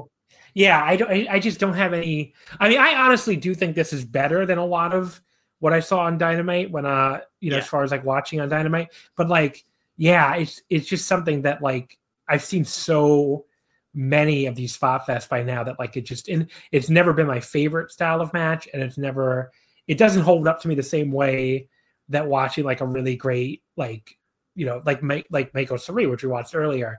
Like that just is more my style of match than this, I guess. But so why do you think this? And I also lived through so much Dragon Gate that like that's true too. Dragon Gate is just, you can only see the same spot. I watched 15 years of it. It's just like at some point, So what do you think it is about this one that still has people talking about it now? If there's been 11 years worth of these exact kind of matches. Do you think it's just that the work is so much better in this one, particularly I think with the work Jericho and Ibushi? Yeah, the work is really, really good. I mean, Kota, you have two. I mean, I honestly don't think it's an exaggeration to call Kota and Generico like two of the best ever. And they're like at the peak of their powers here, and they're fucking going crazy. So I totally get it. And I think that exchange really does stand out. And I'm sure that is a huge part of it. The atmosphere is really good too, and you kind of alluded to that earlier. You were I wanted to ask you actually, because you were in the building. At this point, the ECW arena, it holds probably like 1,100 people or 1,000 people or whatever, maybe less, like 900. I never experienced the ECW arena during ECW, so I've heard people say it was like a completely different building by here. I mean, that's basically true, right? Oh, it's true. It's This was after one of the renovations. There's been more since. I haven't been to the latest version of the. I guess it's called the 2600 Arena now. Oh yeah, now it looks. I just went for New Japan last year when they were there. Yeah. Now it looks completely like compared to even here, it looks completely fucking different. Just a professional building now, just a professional venue basically now, and but this was completely different than it was, I guess. Okay, so this was 2009, and I guess the last time I was there for ECW would have been 1996 or 1997. So what are we dealing with here? Like 12 or 13 years. Wow. So why didn't you go 98 through 2000? Just lost interest? I didn't lose interest in the promotion, but just life changes. I wasn't going to shows anymore. Because that was like the only ECW shows I ever attended as a kid. I had a cousin that was really into it. And he dragged me to was like 99, 2000 in Queens. So what was happening? So so you never went to Philly. You went to Queens. I think I went to the Elks Lodge I think twice. See, I wish I would have went to the Elks Lodge at least once, because those were also super hot building super hot shows with a super hot building. And what Heyman would do is he would play the New York fans against the Philly fans, so they would try to outdo each other. That was very smart. Yeah. So I never. Did you ever go to Hammerstein? I went there once. For ECW, no. Yeah. But for Ring of Honor a million times, and everything else. But but the arena was a lot different. 12 years later, they cleaned it up and it was remodeled, and the Crow's Nest is like a stage. There was a stage over there as opposed to like the Crow's Nest. It was all, it was very different. Yeah. But the crowds, you had the territory crowd in that Fantastics Midnight's match, which was red hot, and you had a red hot, like modern indie crowd for this match, and hot crowds, just hot in different ways. The holy poop chant was always entertaining. Where like I can't imagine anyone ever thought they'd hear a holy poop chant in ECW arena. But I don't know. Like this really incredible match. I gave it a star rating. I would say 4.25, because to me, like the generic Ibushi exchange is so fucking good that it pretty much makes up for the other issues with the match, which are obviously like the splitting up pins is pretty stupid, and the once Kota finally pins him with the Avalanche Poison Rana, like they just start going to really quick eliminations, and it almost feels like they could have organized the end of the match better or laid it out better. But like those are the big flaws. But like the fucking Ibushi Generico stuff is just so good that you still go. I still went 4+. I mean, still an incredible match. Yeah, I would be the same. I mean, I don't know exactly what I'd rate it, but definitely 4+. And I think that's what separates it from, the literally hundreds of other similar style matches that have happened since. It's just the level of work. It's just, another level. So I'm glad I watched it again. And it's a match I watch maybe once every 3 or 4 years. I think also the fact that Chikara made it accessible has sort of helped the legend as well, because it's been on YouTube since 2011. Yeah. So, you're talking about a match that's been out there for a decade for people to see, whereas maybe some other matches just get lost to time because they're on DVDs or behind paywalls somewhere. I mean, speaking of paywalls, I mean, if you're bored, which obviously many of us are right now, that Chikaratopia thing has all of their shows, I think. And I don't subscribe to it always, but like if I ever get the urge to watch Chikara from that period, I just I subscribe to it for like a month and just go through a whole bunch of stuff. But yeah, I mean, Chikaratopia has all that stuff. So if you ever wanted to watch, the peak Chikara and see all these fucking King of Trios, I mean, I think it's worth whatever the fuck they're charging. I think like $7 or something, like just to watch a bunch of King of Trios, So that could be a fun little thing to relive, if anyone wants to do that. But yeah, I mean, and like that entire 2010 year with the BDK, I mean, that's like probably the most fun period to follow show by show too. So, very, very cool stuff there. So let me move on to my second pick, which is Shinshiro Takagi versus Minoru Suzuki from DDT, June 1st, 2017. This is obviously available on DDT Universe if you subscribe to that. There is an illicit link to it that I gave Joe that I cannot, in good conscience, give in the show description here. But if you look online, you can find it on, I think, Daily Motion. So if you Google it, you'll find it. But first of all, I picked this match because I feel like, these quote-unquote cinematic matches are obviously in the news right now with the Mania stuff and all this fucking other shit. So I wanted to pick one that I actually enjoyed and see what you thought of it. I also figured you never watched it. Did you watch this before or no? No, I never saw this. Okay, so I figured you never did.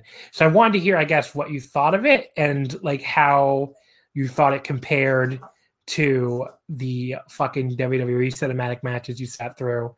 And just, I guess, what your general thoughts are on this.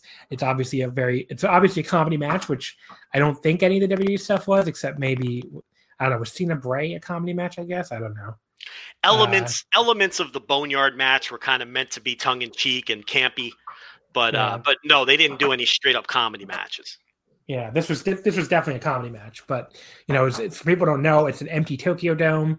They start with the the baseball field on Tokyo Dome, because again, if you don't know, the Tokyo Dome between wrestling shows, normally hosts a baseball team in Japan's top flight baseball league, the Yomiuri Giants, the big two, the team that they're basically, they are the Yankees of Japanese baseball. Pretty much, I think it's like half the country, basically, like half the baseball fans in the entire country are fans of this one team, or maybe it's more than half even, compared to the 11 other teams. So they're just a juggernaut in Japanese baseball. But yeah, so they're in the baseball diamond, and they go all over into the what's it called, like the into the stands and like the food areas, and they fight into the backstage, and there's all these guest stars that I know you're not going to know a lot of the guest stars because a lot of them are DDT wrestlers, but some of them you will know.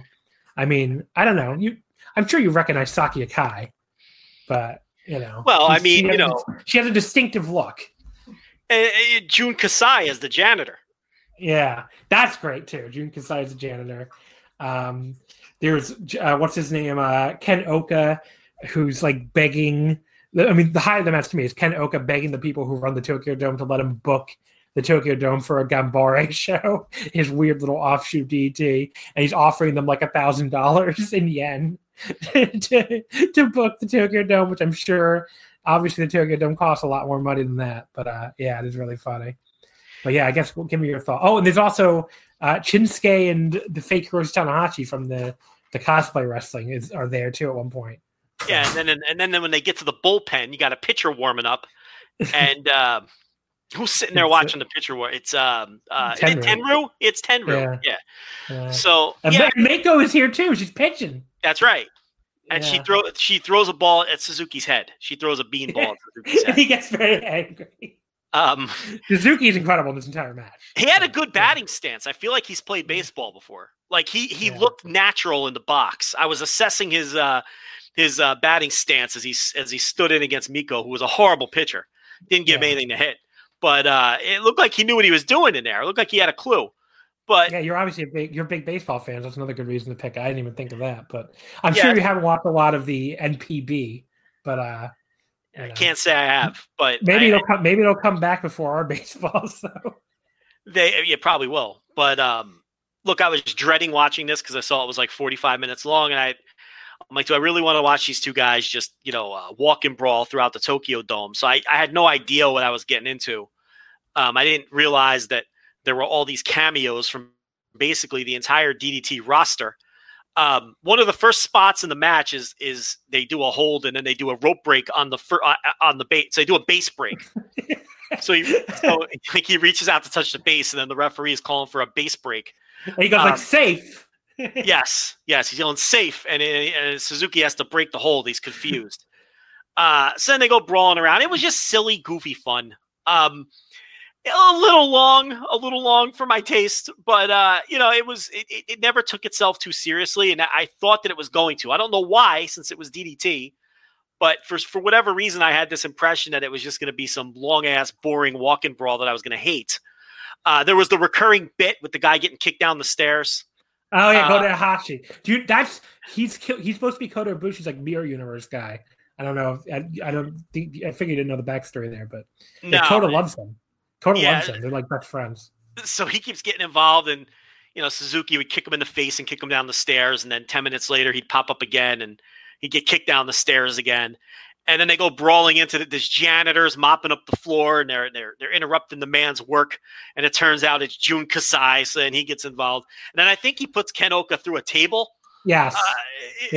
So and Saki Akai is a beer girl, which that takes some explanation. So I've been to these Japanese baseball games a couple of times when I've gone over there, and one of the most incredible parts of attending a Japanese baseball game is they will bring draft beer and like these lemon sours to you with these women that walk up and down these stairs with these giant fucking I don't even know how to describe it. It's like a fucking backpack with a giant beer fucking container, like a beer keg they're wearing a beer keg, and they're running up and down these stairs.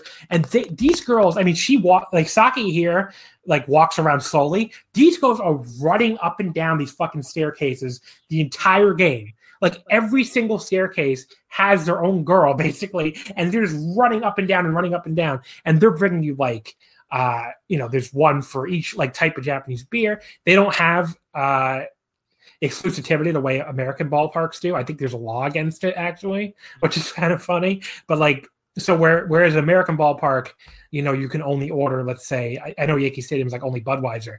In this Japanese ballpark, they have all these competing beers like Asahi, Kirin, Sapporo, whatever the fuck the other one is. I don't remember. But like they're like premium malts or something, and they're running up and down, and like they're basically all competing. And they even have like different fucking lemon sour brands. So if you don't like this brand of lemon sour, if you don't like the Asahi lemon sour, you can get the fucking Sapporo lemon sour. So it's a long explanation I'm giving for no reason. But these girls just run up and down with these fucking beer kegs, and they're selling you like these beers, these draft beers for $5 you see. It's one of the most incredible parts of going to a Japanese baseball game, I think.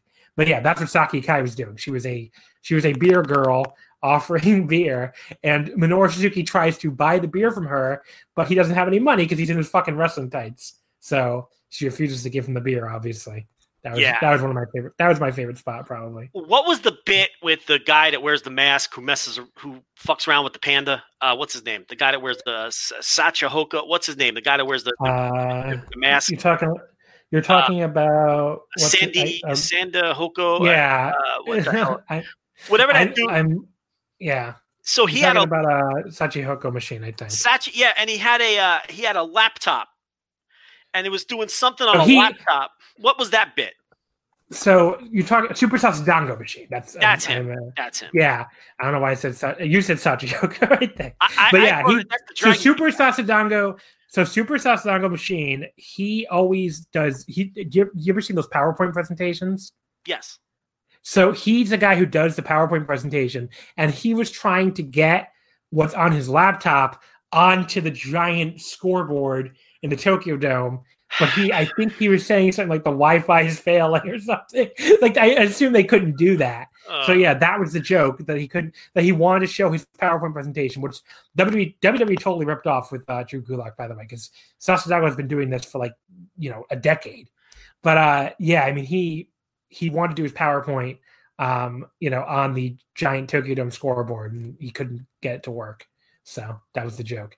And then Minoru Suzuki like pulls his mask off and is like shocked that it's Muscle Sakai under there because he thought he retired years ago, which he did. That was the joke.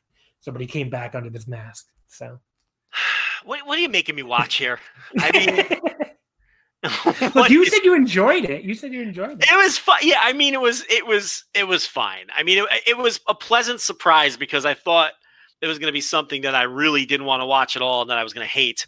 But it was so tongue-in-cheek and so goofy and so over the top that even some of the references that I didn't get that went over my head, they were still goofy enough to where they were amusing, like the one we just talked about. Like I had no idea what he was talking about with the laptop, but here's this goofball in a mask struggling to get on into the frame with this laptop, and he starts like I think he starts by saying like Mina-san or something, like, which is everyone, and there's nobody there.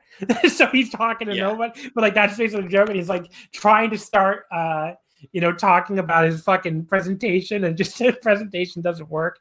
I love Sasadango. He's one of those guys that like, obviously totally comedy wrestler, but just he's actually funny, which many American indie comedy wrestlers are not anymore. So they go into the bullpen. I thought it was funny that the pitcher never stopped warming up. Like these two men come brawling into the bullpen, but that guy, he's focused. He's got to do his work. So he's working on his curveball in there, and nothing's going to stop him. And then for some reason, Tenryu's sitting there watching the guy warm up.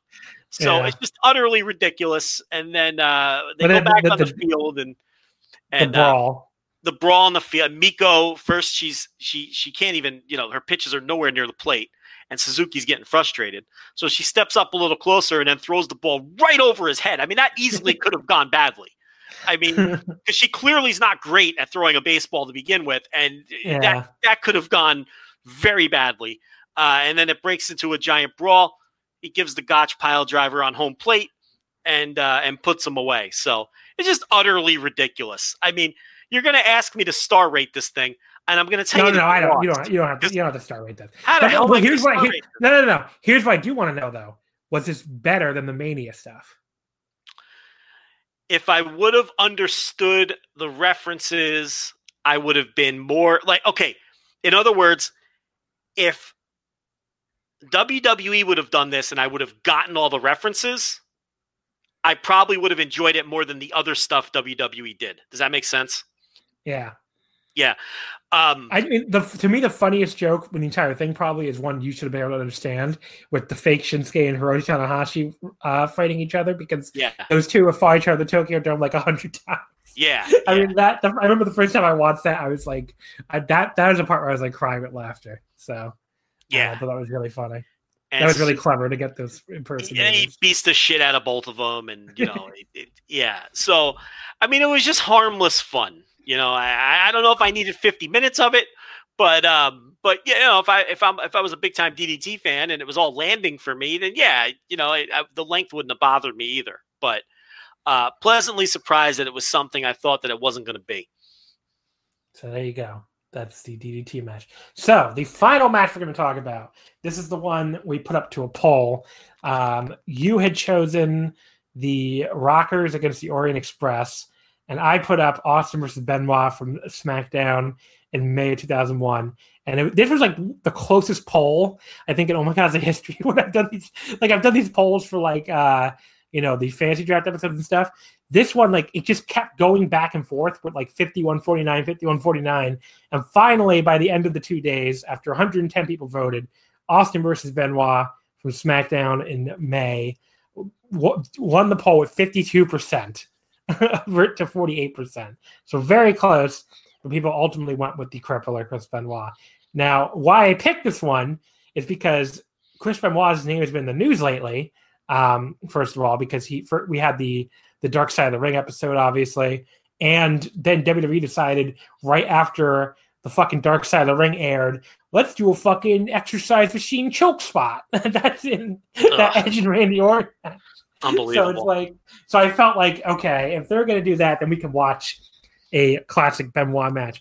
And one of the things I've been watching, so one of the things I've just been watching on my own time, for some reason I was watching like the weekly television on WWE Network after WrestleMania. Like I watched WrestleMania X7, which is obviously one of the best shows of all time. I started there, and then I watched all the weekly television after that because it's a period that I feel like, I mean, that period is not well remembered, as being good, or and it's a very weird period, and there's a lot of stuff on the TV that like I had no memory of. Like, did you know that they did like a long babyface push for Raven during that period, which they totally abandoned, obviously, when the invasion started. But I totally forgot that he was a babyface on WWE TV for months in 2001. But yeah, I watched that period. I mean, I remember liking it as a kid, more than the reputation of it, especially, people really didn't like, I guess, the Undertaker and Kane got such a big push against Austin and Hunter. And, to set this up, I don't know how much you remember that period, but like it's one of those things where like even the stuff that I'm sure people didn't like when they lived through, when you watch it with 19 years later, at least it feels like you're watching professional wrestling, right? I mean, that's the best way I can put it. Like it just feels more, it feels like you're watching a fucking wrestling show, which 2020 WWE, even before the fucking empty arena shit, barely feels like a wrestling show, And so I think it's been so bad for the last like fucking decade that when you go back and watch periods that, weren't considered great at the time, which is certainly this period, and like even something like 95 or 96 WWF, it holds up a lot better because at least it's fucking wrestling, which, the last decade really has not been wrestling. So I don't know if that makes sense at all, but no, this is a good period in WWE history. It is. Well, people really did not like this period at the time. If you go back and read stuff, I think a lot of people did not. I mean, people were really pissed at that Austin turn. Well, it's people the Austin were really turn. pissed. Yeah. Right. And people were pissed that Undertaker and Kane got such a big push after Mania. Like, there's a lot of stuff to not like. I will say, in the interest of full disclosure, and one of the reasons why I picked this match, I love heel Austin. I mean, I think they shouldn't have done it from a business perspective, but he was so fucking great as a heel. And I think this match, if you go back and watch it, I mean, he was just like, I don't know. He was just incredible here, like selling for Benoit and just bumping all over the place. And just like, they're in Benoit's hometown here. This is his second title defense of the week, actually, or second title shot of the week, where he had gotten a shot on Raw in Calgary. And that's when they did the Vince McMahon ring the bell. When Austin put Benoit on the crossface, Vince was like, I had a plan. They had shown the Hart family, other than Brett, obviously, at ringside, and Vince decided to do the fucking Montreal finish in front of them because he was such an asshole even back then. But yeah, that match is good. But then the SmackDown match, they're in Edmonton, which is Benoit's hometown, and this match is incredible. I mean, you can give me your thoughts on it, obviously, in a second.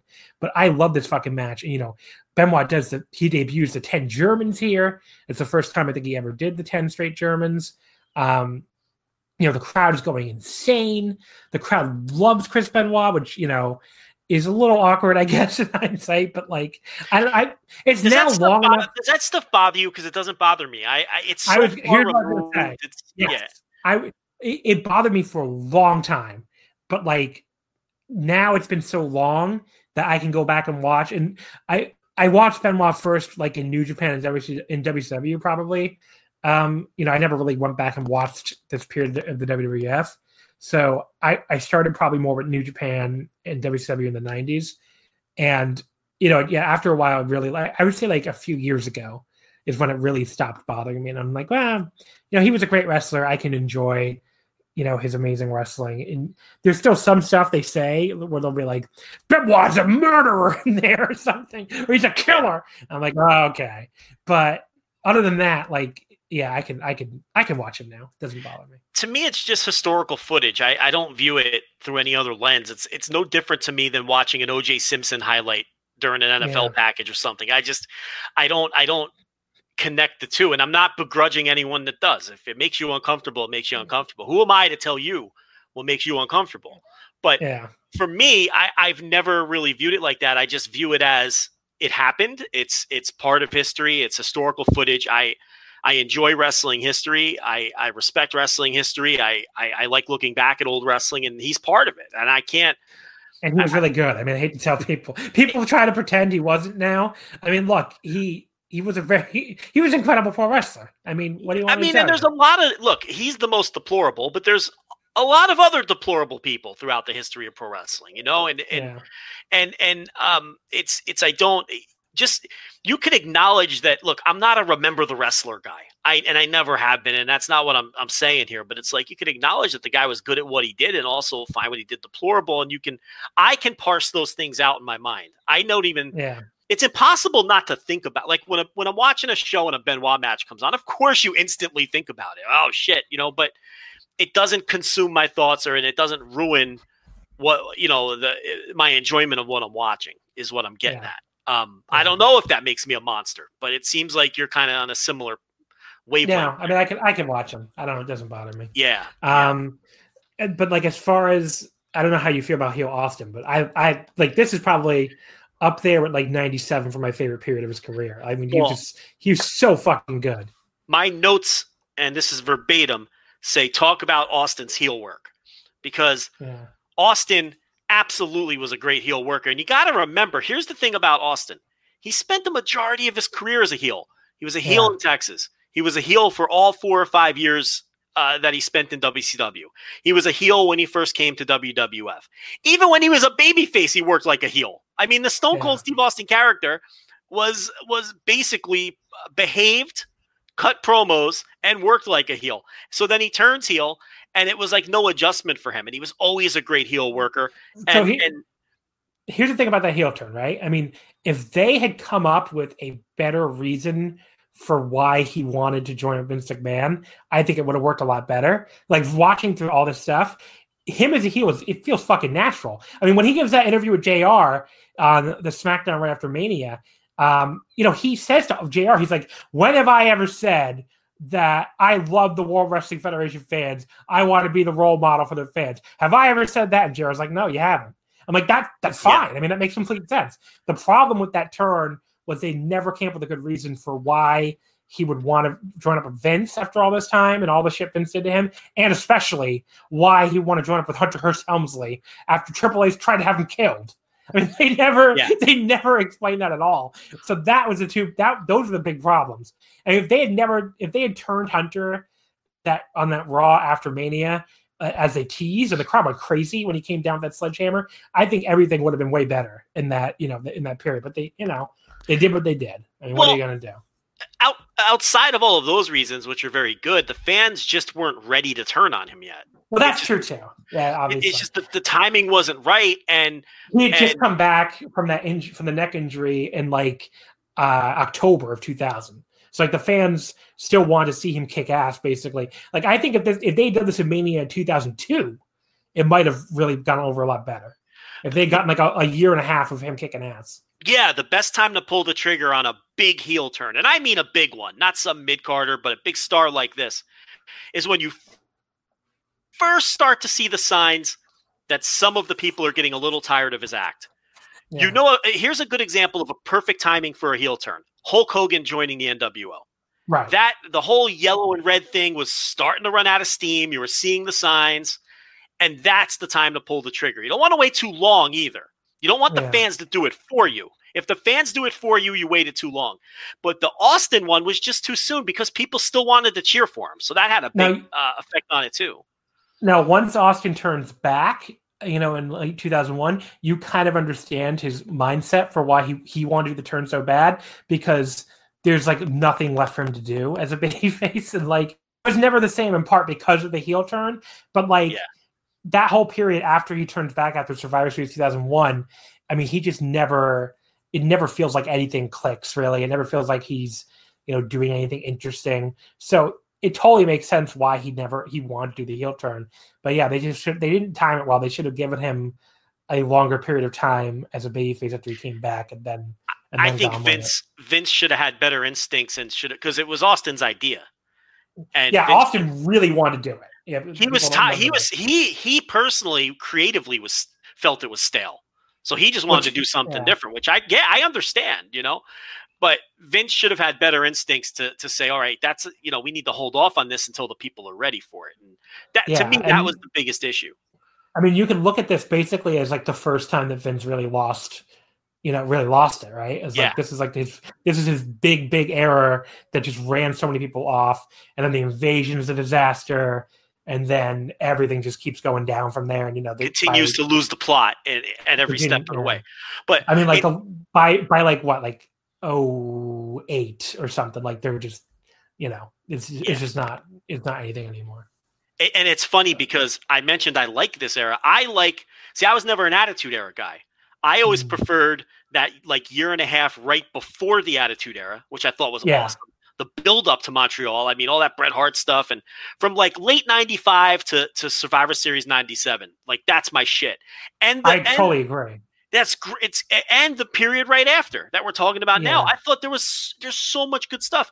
I think just a week and a half before this match was the match where Triple H blew out his quads, right? That was right around this time. Yeah. So that was on a Raw. I don't think it was on the Raw that week. I think it was on the Raw. It was the Raw the night after Judgment Day.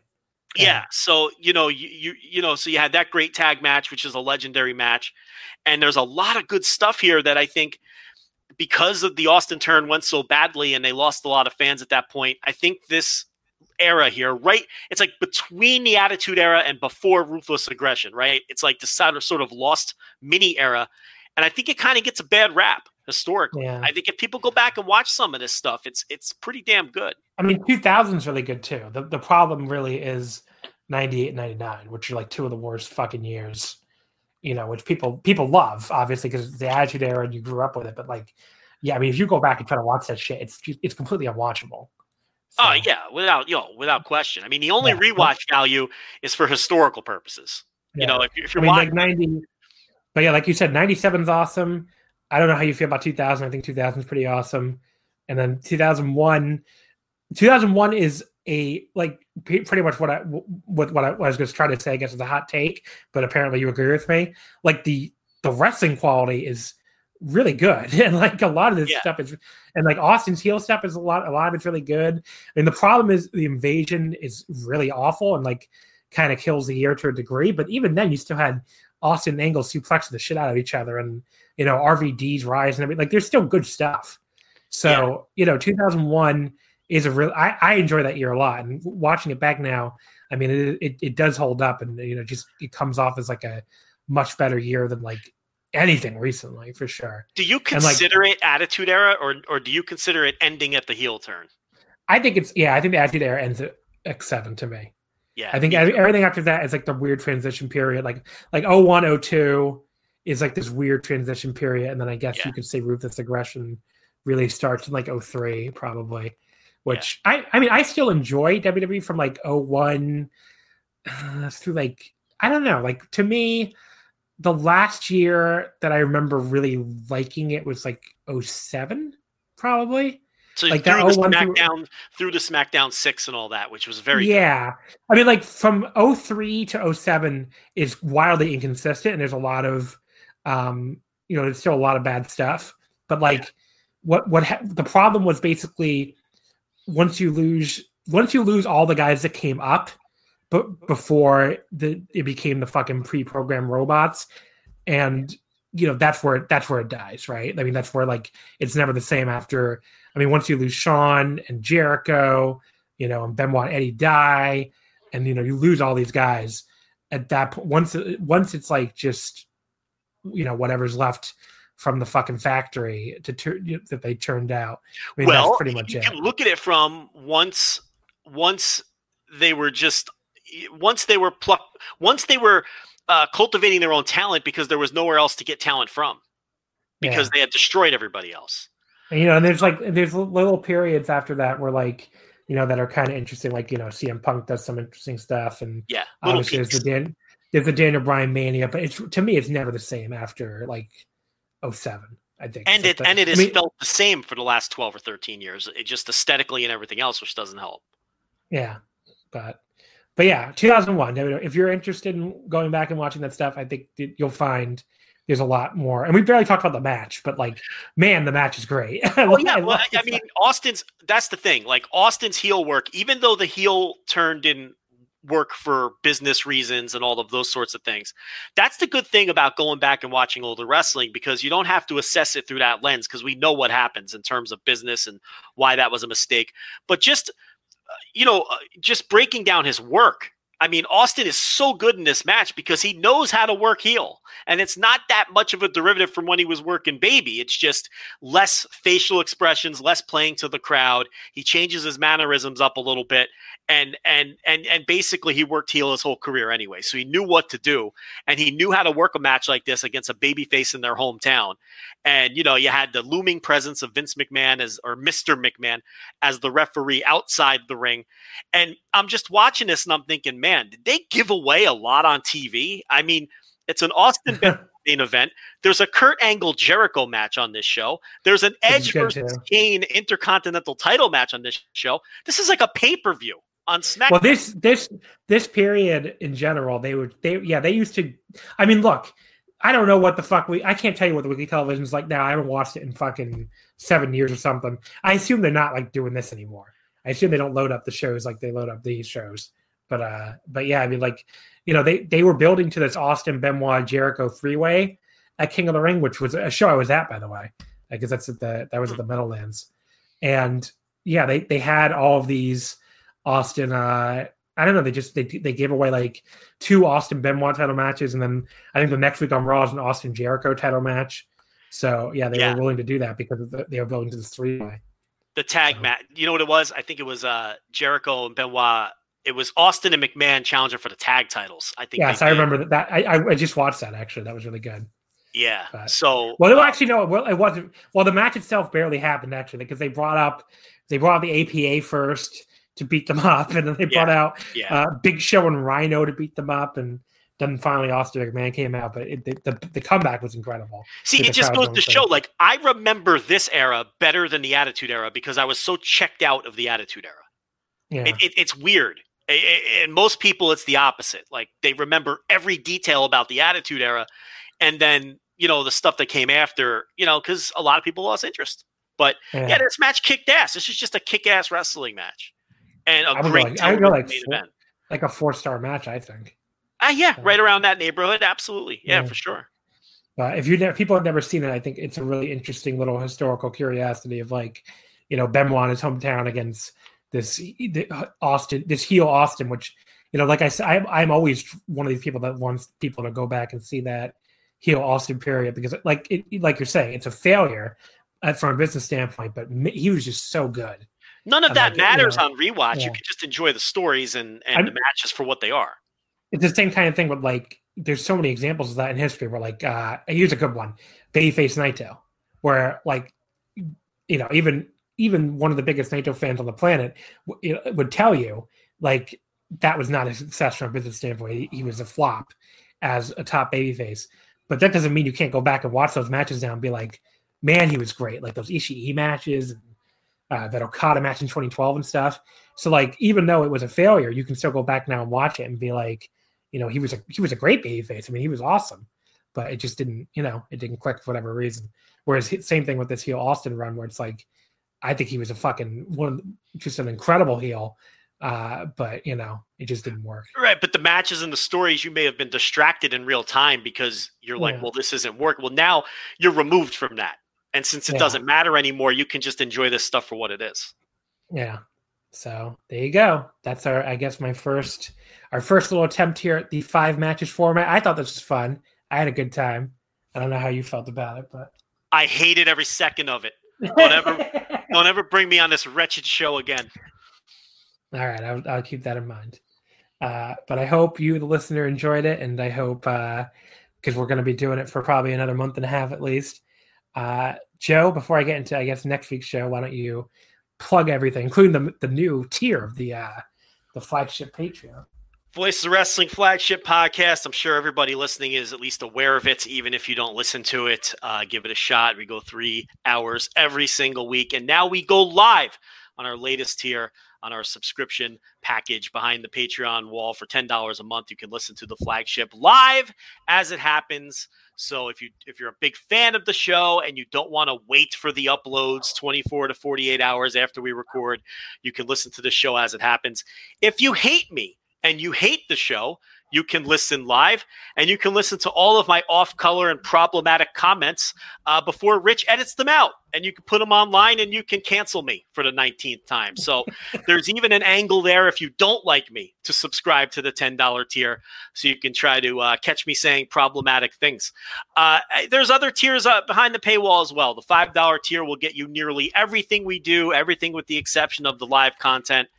And there's written content behind the paywall. There's even a $1 tier, which is a trial tier where you can sample selected bits that we price at the $1 mark and then decide if you want to fully commit to the $5 or the $10 package. So if you are not a subscriber, check us out, voicesofwrestling.com/Patreon, and see what we have to offer and give us a shot.